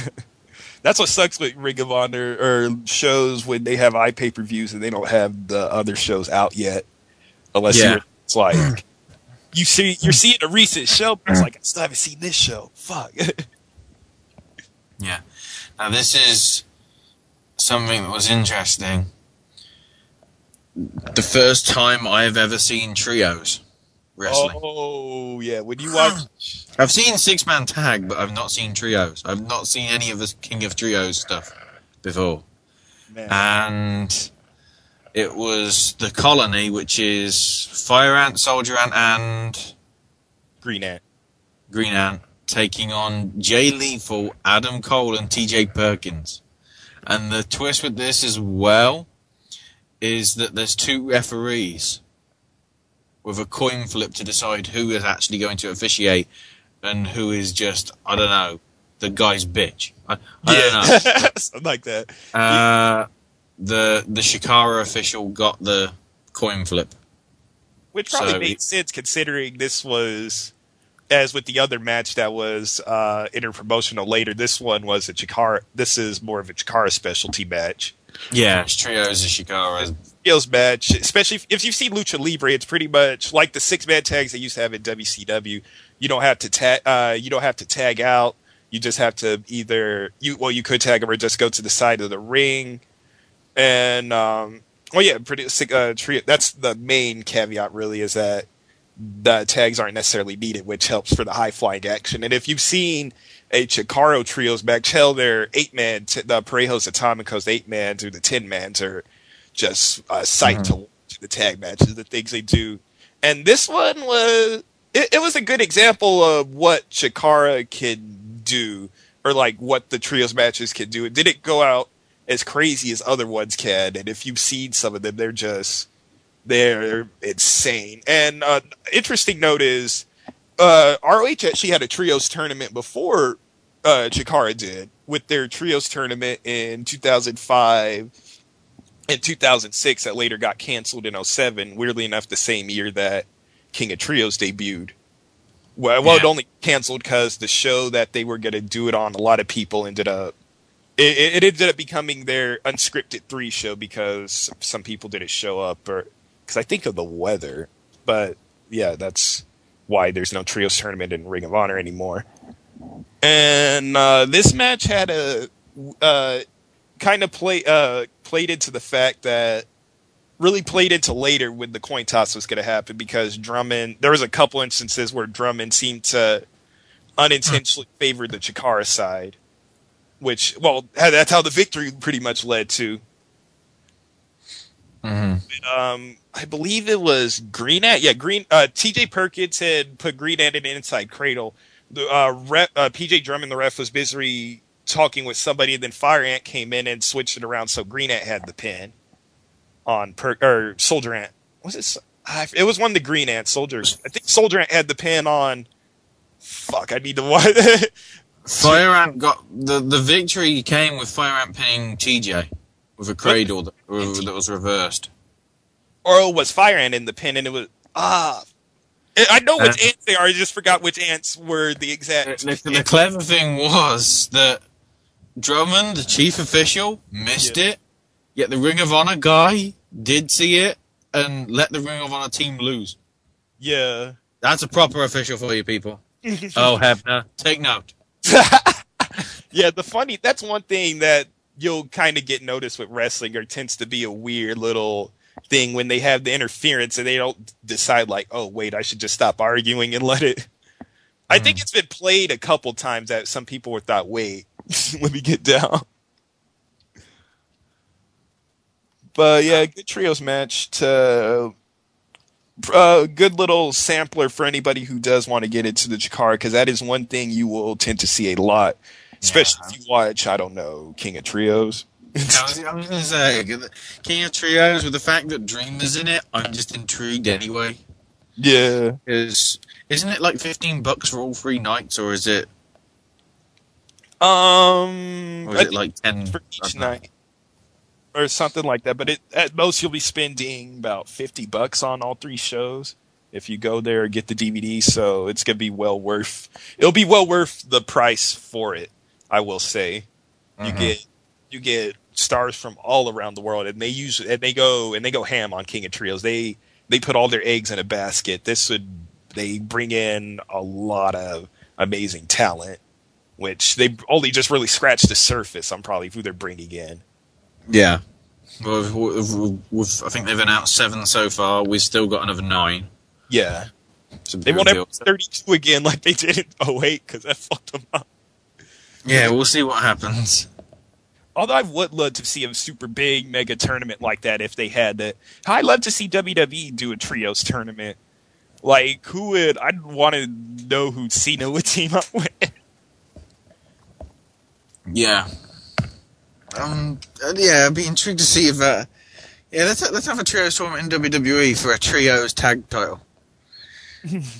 Or they could do like the ROH trios tournament where the winners got to receive any title shot of their choosing. And then they all go for the world title at the same time. Exactly. It's a fatal 4-way. Oh no. Or actually, I think it was one got a shot. Or I don't think it mattered which titles, but it was a title match. But more often than not, it was a world title. Oh no! Here's another historical cock-up. Next match: Team Ambition versus the world's greatest tag teams. Oh. Side note: Team Ambition don't exist anymore. Yeah. Oof! This match. Oh. These are 2 teams who wrestling's greatest tag team. Their matches are decent, but the really good matches, their only really, really good matches have been with the Kings of Wrestling. They haven't really had anything that was... The Briscoe matches have been yay or nay, with a lot of both in the matches, especially the Fight Without Honor. And then Team Ambition, one thing that, I don't know, Davey just has the weird tendency to have long-ass tag matches, which I think he got it from Super Dragon when they were teaming in PWG, because Super Dragon as well also tends to have very long tag matches. Although, with Super Dragons, I don't get nearly as bored, even though his style's very... He tends to have long matches. If you watch a lot of Super Dragon, Davey is the same as well. And this match, the length really needed to be cut down in this one because there wasn't really a lot in it. It's sad that it's really kind of a not that good of a match as you would think, or at least in my opinion, it was just kind of there. And even like the segment that the finishing stuff was kind of. Yeah, it wasn't as good a match probably as the other tag matches that happened, and the one that came down. Yes. Yeah, we'll get to that one now, because just to let you know, Benjamin won, pinning O'Reilly with the pay dirt, and basically Team Ambition, that was the beginning of the end for Team Ambition, which got confirmed at the last pay-per-view, Best in the World, / Hostage Crisis. Yeah. / insert witty name here. Yeah. And the main event was the world tag titles with the Briscoes, defending them against both Jigsaw. Again, continuity here, people. Yes. And Hallowicked. A little background before this match. The Jigsaw and Hallowicked earned their World Tag Team title shot back at a show I reviewed very earlier, back in our Y days. Yeah, I don't know if it was the new Y or... Anyway, at the Homecoming in January, where Jigsaw and Hallowicked won a Proving Ground match, defeating the Briscoe brothers. And in ROH, a Proving Ground match is a match with a 20-minute time limit where the champion or champions and the tag champs face an opponent. And if the opponent can either beat them or last the 20 minutes with the champ, they will receive a future title shot. Within and they 90 played... days, isn't it? Yeah, with All Night Express. Yeah. They had to wait a minute. Or or with Jigsaw and Hallowicked having to wait till Chicago, or like 90 days, whole 3 months afterwards. And TMDK won that. Anyway, this was a pretty good tag match here. One that I would have liked to see Jigsaw and Hallowicked win to put a little shake up. Well, I was predicting that week that Steen would win the Chikara title and Jigsaw and Hallowicked would win the ROH tag titles. Of course, that didn't happen. But it would be interesting to see the ROH tag titles change, considering that the Chikara Campeones de Parejas now are the Young Bucks, who, as another news note I probably should have mentioned, are returning to Ring of Honor next month. Everybody's going back to Ring of Honor. Yeah, that would him and except CM Punk that we know of, and Kenny King. Well, Kenny King's more obvious. Yeah, slightly. One nice bit in this was the Ring of Honor ref. I can't remember his first name. Turner.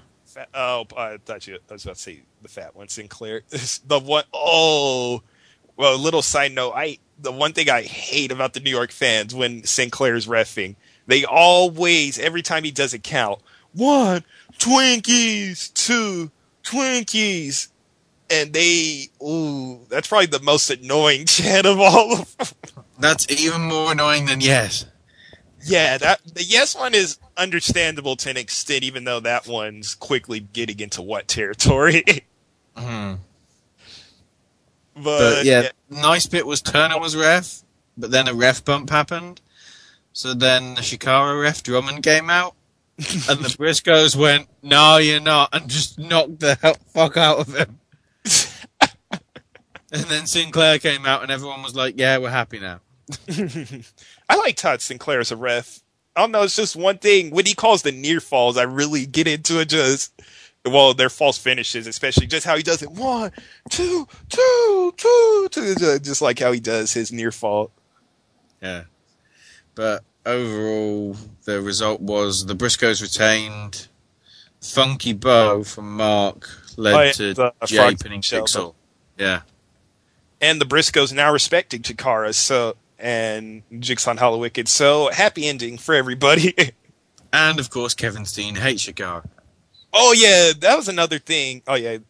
Kevin Steen and his confrontation with Joe Koff, the head of SBG, or the guy that I think he runs SBG, or he's like the liaison to there for Ring of Honor. He was cutting a promo, I forgot after what match, talking about how Death Before Dishonor 10 will be in Chicago, their next pay-per-view.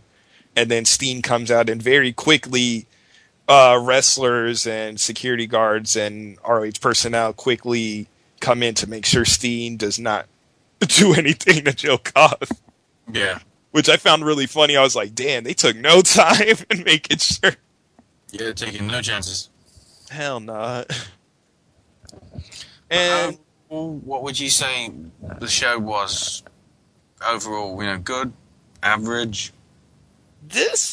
I had a lot of expectations for this show. None, not as great as they were. This was still a pretty good show, although I'd say the Chikara one slightly beat it by a little bit. And the main event was a little better. Generico Del Rey was really good. The tag match was still pretty good. The only thing that I'd say that would really hurt Unity, if anything, to me was the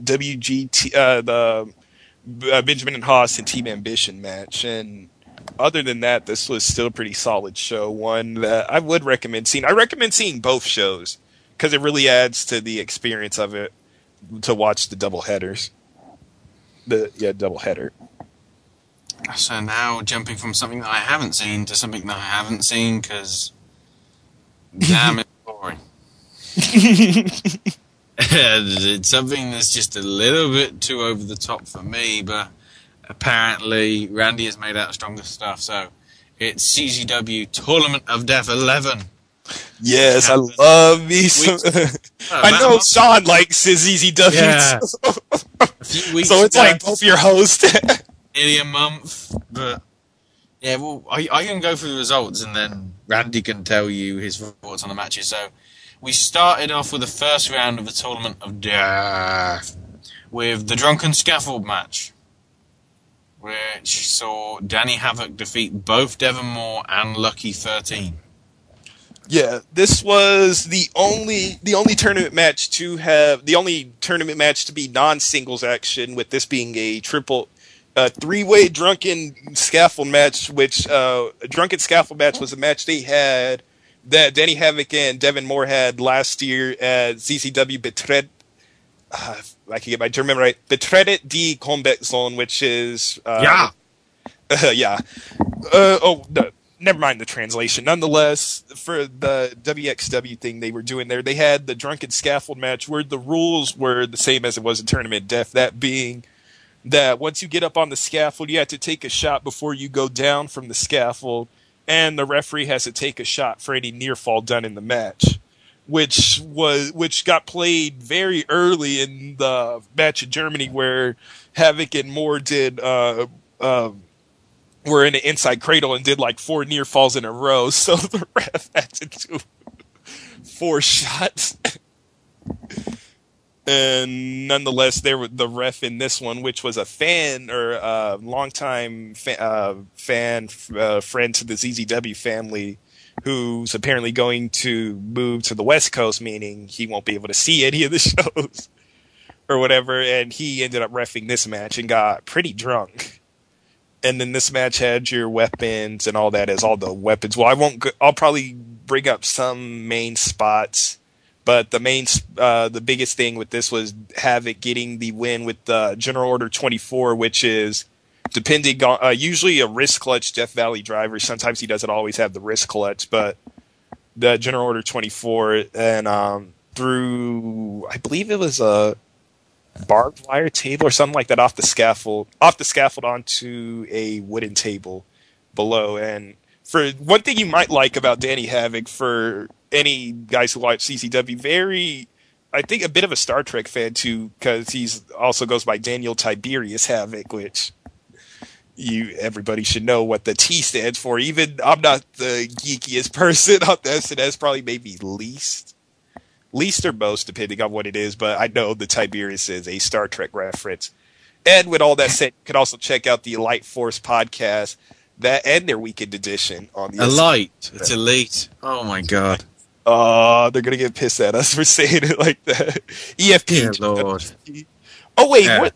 That was the whole joke, that we were supposed to do Elite in different ways. Guess I forget about my own little recurring jokes. Nonetheless, moving on to the next match. Yeah, the ultra-violent ladders and light tubes match. Yeah, who needs TLC? And it was Rory Mondo versus Drake Younger, with Drake Younger coming out on top. Yeah, this was essentially Rory Mondo kind of getting his respect. And not that he didn't with their match at Cage of Death when Drake pretty much beat the shit out of him in that one. And this one, a bit of the same, Rory getting a little more offense in. This match was a tribute match to the late Chris Cash and JC Bailey, who, if you know who they are, very talented guys. I haven't really seen a lot of them, but from what I see, I did like, who sadly passed away too soon. Chris Cash in a motorcycle accident in 2005, which now is the reason ZZW holds their annual Down with the Sickness show, the Chris Cass Memorial Show, in tribute to him, because Down with the Sickness, the song by Disturbed, was his theme song. And J.C. Bailey, who passed away a couple years ago, who had just gotten out of jail in 2000, or he came back in 2009 after he was in jail for stealing a TV from Walmart.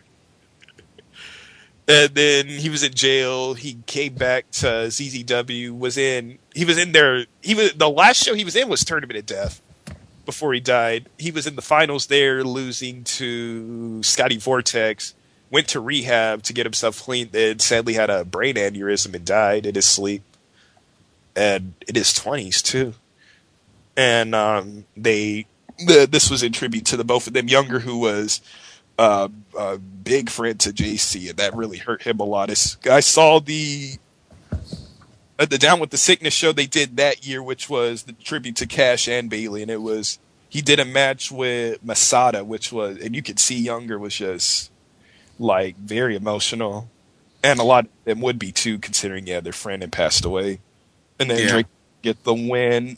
I'd say the best spot I liked in this was, what was it, when he did the Drake's Landing, which is Homicide's Cop Killer, Kudo Driver, what did Megumi Kudome Valentine, whatever, onto a wedge ladder to Mondo was one spot I really liked.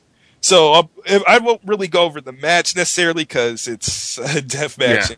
It's not everybody's cup of tea, so I'll just go. It's ladders and light tubes. Work it out. This will be the format essentially for any ultra-violent match.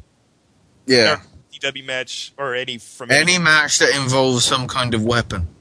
Will not be reviewed because I know how some people are on this. I thought it was Speaking of, next up in the first round was Masada beating Scott Summers in a Panes of Glass match. Yes, the Panes of Glass match. The storyline going into this is Masada and Scott Summers, rivals, friends, something of that. I know at a match I saw Scott Summers have from ACW, Masada accompanied him to the ring, and then apparently Scott, up until that match, which Masada won, Scott Summers had always been victorious against Masada. So this was pretty much bringing in Scott Summers to bring somewhat of a test to Masada, who's pretty much been unstoppable for nearly a year in ZZW. Starting from the Tournament of Death he won last year, which we'll get into that. Masada gets the win. Apparently, from what I'm reading too, looking at the ZZW, Scott Summers suffered a concussion in the match. I forgot how did he win it. It was, I think did he hit the Skullfucker? It was either the Skullfucker Buster, which is, yes, that's the name of the move, which is a Regal Plex, or the Masada Miser, which is Death Valley Driver that he does. But nonetheless, I forgot how he did win it, but Masada got the win here. It was probably for a Plane of Glass. Yeah, I believe it was. Considering the title of the match, if it didn't, a bit of a letdown. Yeah. But he's talking a lot of shit in this match. Yeah. Also in the first round, the final match that happened was the light tube bundles and, warning, it's that word again, ultra-violent bats match. And no, we're not talking about Batman bats. We're talking... This was Abdullah Kobayashi defeating Matt Tremor. Yes. Kobayashi, who... Oh, here's a funny weapon you'll like to know about. Do you know what a Tenzan is? A Tenzan? Yes. No. It's a little flower pot that they use in Japan, and it has these spikes on it. I'll send you a picture right now. And this is something... Oh, wow. Just to keep all your bugs away from your plants. Stick them in a block with loads of freaking nails in them. Yeah. Pretty much something like that. And in what show was it in? At Tournament of Death 9, I believe, where Kobayashi made his debut, and then he brought the Tenzans over to it, and they've been somewhat of a staple in ultraviolent matches since then. And if I can find the right picture, and this thing is pretty much when you see the Tenzan, or is it Kenzan or Tenz? I always mess up the name. It might be Kenzon, because I'm seeing Kenzon's did feature in a match that happened in the second round. So, oh god damn it! I blame it on Hiroshi Tenzon for me messing up. He blames it on Japan.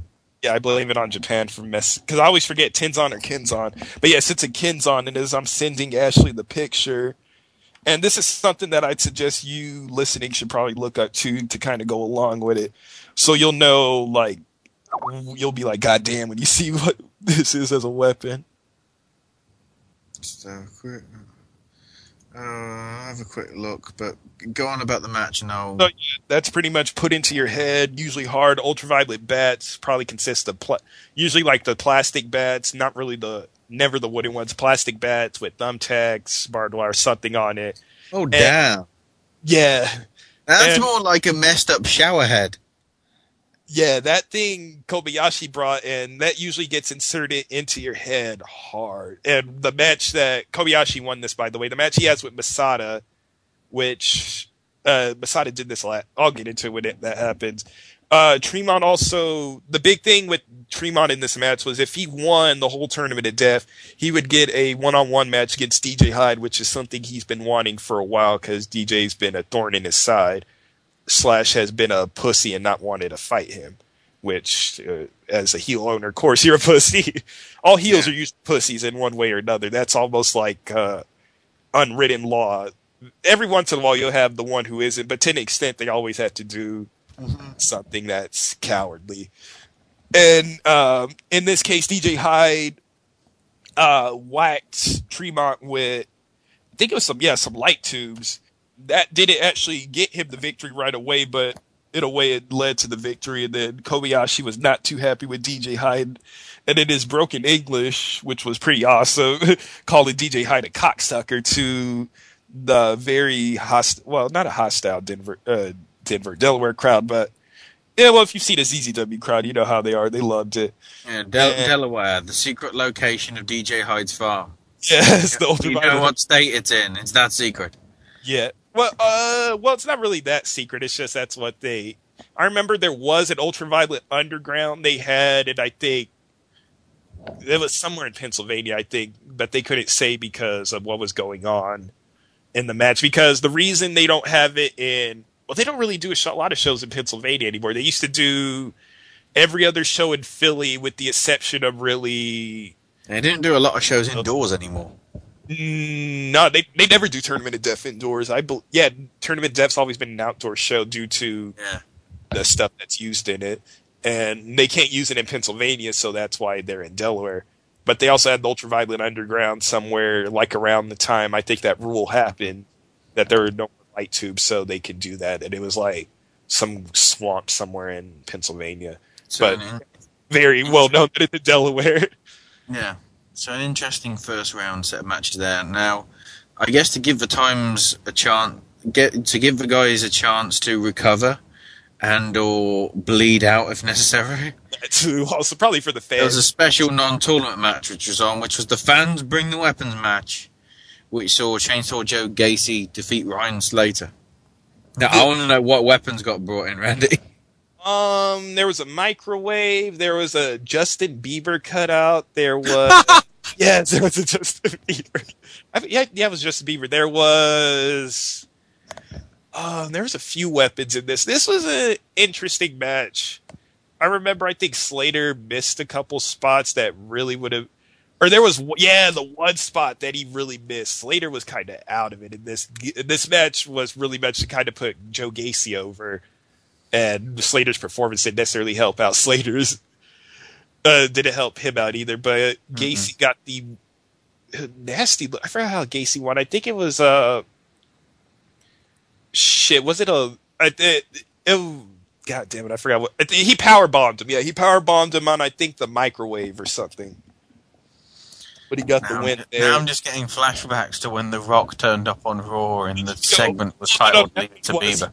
Bombed him through a thumbtack laced coffee table. Wow! What? Thumbtack laced coffee table. Somebody put a lot of effort into that weapon.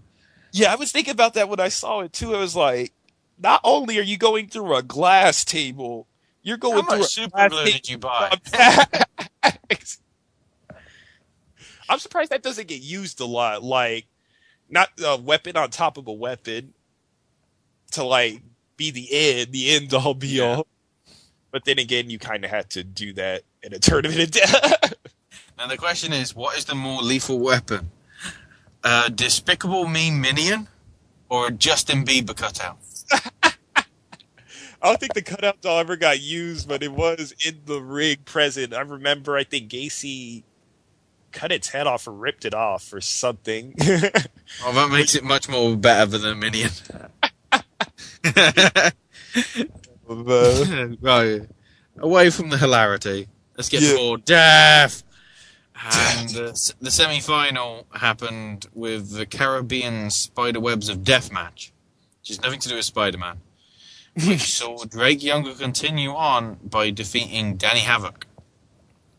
Yeah, this was a pretty good match here. Drake Younger, Danny Havoc, two guys who, Drake Younger can wrestle outside of it, as you can see with their New Heights show. And then there's another show that I was going to review, but we'll probably wait till next week, Cinco de Mayo, or as I like to call the show where in every match somebody gets thrown into the chairs. Because I shit you not, and I think every match except two of them, there was a spot where somebody got Irish whipped into the the chairs they had set up in Bloomington, Indiana. There was a friend of mine that kind of got the idea wrong about Cinco de Mayo, and they thought it was sinking the mayo. I was like, no, it's Mexican. Just, yeah. No. Well, even most Mexicans probably don't know what Cinco de Mayo stands for, and that's a bit of truth. It's for those of you that... If anybody doesn't like that, he lives in El Paso. It's just over the border.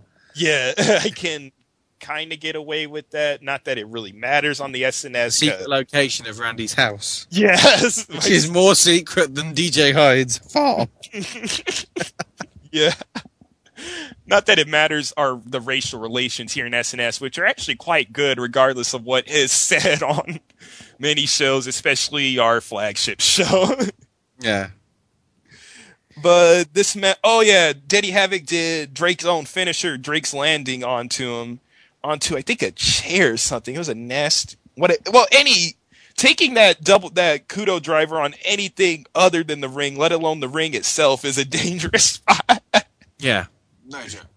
And then Drake Younger got the win here with, I believe, I forgot if it might have been the Drake's Landing, might have been the Drake and Bake. Don't know for sure, but Drake Younger moving on to the finals. And the other semi-final match was the Big Japan Death match, which has anything Japanese that involves death. So more Kenzans, more nail boards, more anything else that's crazy. This saw Masada also be victorious and continue on to the final by defeating Abdullah Kobayashi. Yeah, this was the reason it was a Big Japan wrestling style death match is because Kobayashi is currently the deathmatch champion there, and Masada for a long time was working full time in Big Japan. I believe he doesn't anymore since he now does more CZW stuff. But up until I think about last year, really, he had been wrestling in Big Japan for quite a while. So there's some history there. And then Masada, I don't know, as you'll see later in the Masada got the victory here in this one with, what did he hit the skull? I think it was, the skull fucking bust. And there's a spot in the match where Masada, no, it wasn't the skull fucking bust. I know I finished, but anyway, he had a pane of glass onto Kobayashi, and he tried to break it with his elbow. The first time it didn't work, then he went hard at it the second time, and he kind of fucked up there because his arm was bleeding nasty to the point where I don't know if it was for storyline or not. They were saying he couldn't compete in the finals. But I do remember the finish because I remember it was awesome. It was Kobayashi was on the ground, and a bed of nails was on top of him with the nail side facing him, and then Masada does a moonsault from the top onto the bed of nails onto Kobayashi for the win, which is quite a feat considering if you've seen what Masada looks like, he's a pretty big dude. Then again, Yeah. I've seen him do He is big. Then again, I've seen him do a sweet ass 450 off the top of a cage at a Ring of Honor show. As long as it wasn't a what's his name, Teddy Hart, Teddy Hart move. It was all right, but a couple months. we'll get to the final because we're nearly out of time. I think we got the final is the no ropes, barbed wire nets, and light tubes match. So basically, if you like fencing or electric, then you will love this match. Yeah. And this saw Masada defeat Drake Younger to be, I think, the first back-to-back winner. Yes, he is currently the only back-to-back winner of Tournament of Death. There have been, I believe, Nick Mondo and Wife Beater. I think, Nick Mondo and Wife Beater are the only other two to have actually won it twice. And Masada being able to do it 2 times. And this bit of as I was mentioning, the whole storyline thing where Hyde didn't want, he said Hyde, he couldn't wrestle. Then Masada just comes out anyway and wrestles. He's like, we're not like the fucking faggots here at ROH who need to have this sanctioned. Like, you can unsanction it or not. Well, just so you don't have to put just so that you don't have any liability or whatever. And then the finish I mentioned earlier where fucking the weird one with STF. Where that was at, and then afterwards they beat up on Hyde, and now's your Tournament of Death 11 show. Yeah, Tournament of Death. Oh yeah, because DJ Hyde gave him the trophy, and it looked like he was gonna do kind of a nice promo saying all this Masada, and then he's like, "You beat all these people and all this, and then but you haven't fucking beat me," and then he lariats him, and then the rest of the guys come out and beat the shit out of him from the tournament. So all in all, a pretty good show if you like deathmatch wrestling. I'd say I prefer Tournament of Death last year a little more. But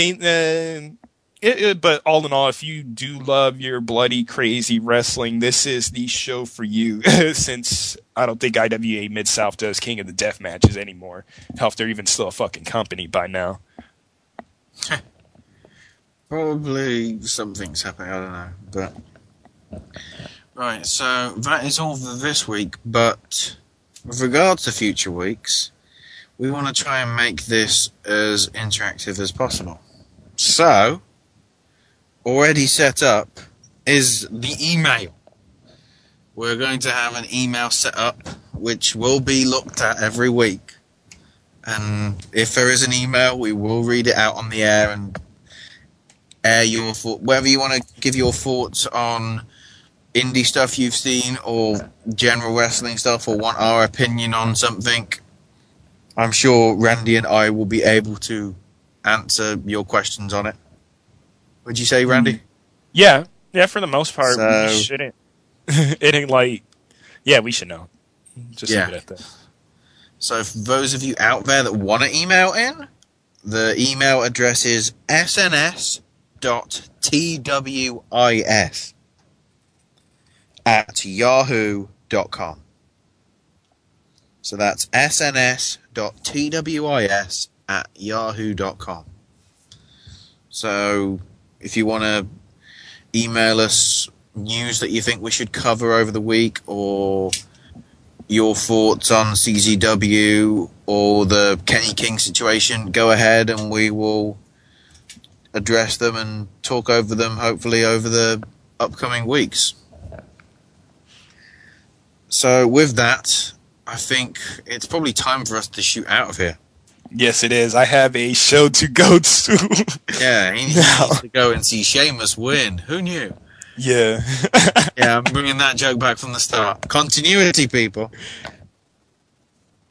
And to finish off, the first song of the night for the Whole Indy Show is something more upbeat after all the death and people leaving companies and instability.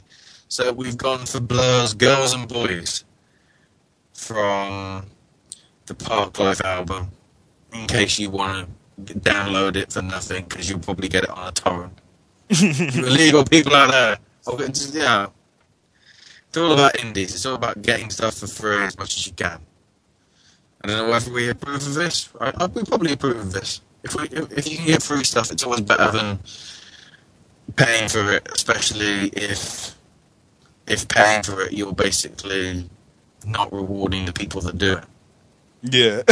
Good old artist agreements being total rubbish. 27 cents per album? Are you kidding? You're selling the albums for $15. Anyway, that's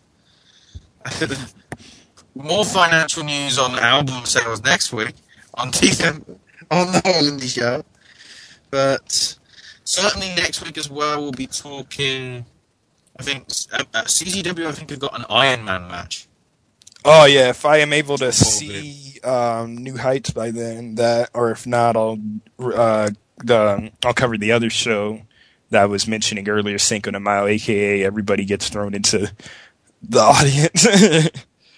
Yeah, and there'll be some other stuff which we don't know about yet because it'll be news. But that has been your slice of indie this week.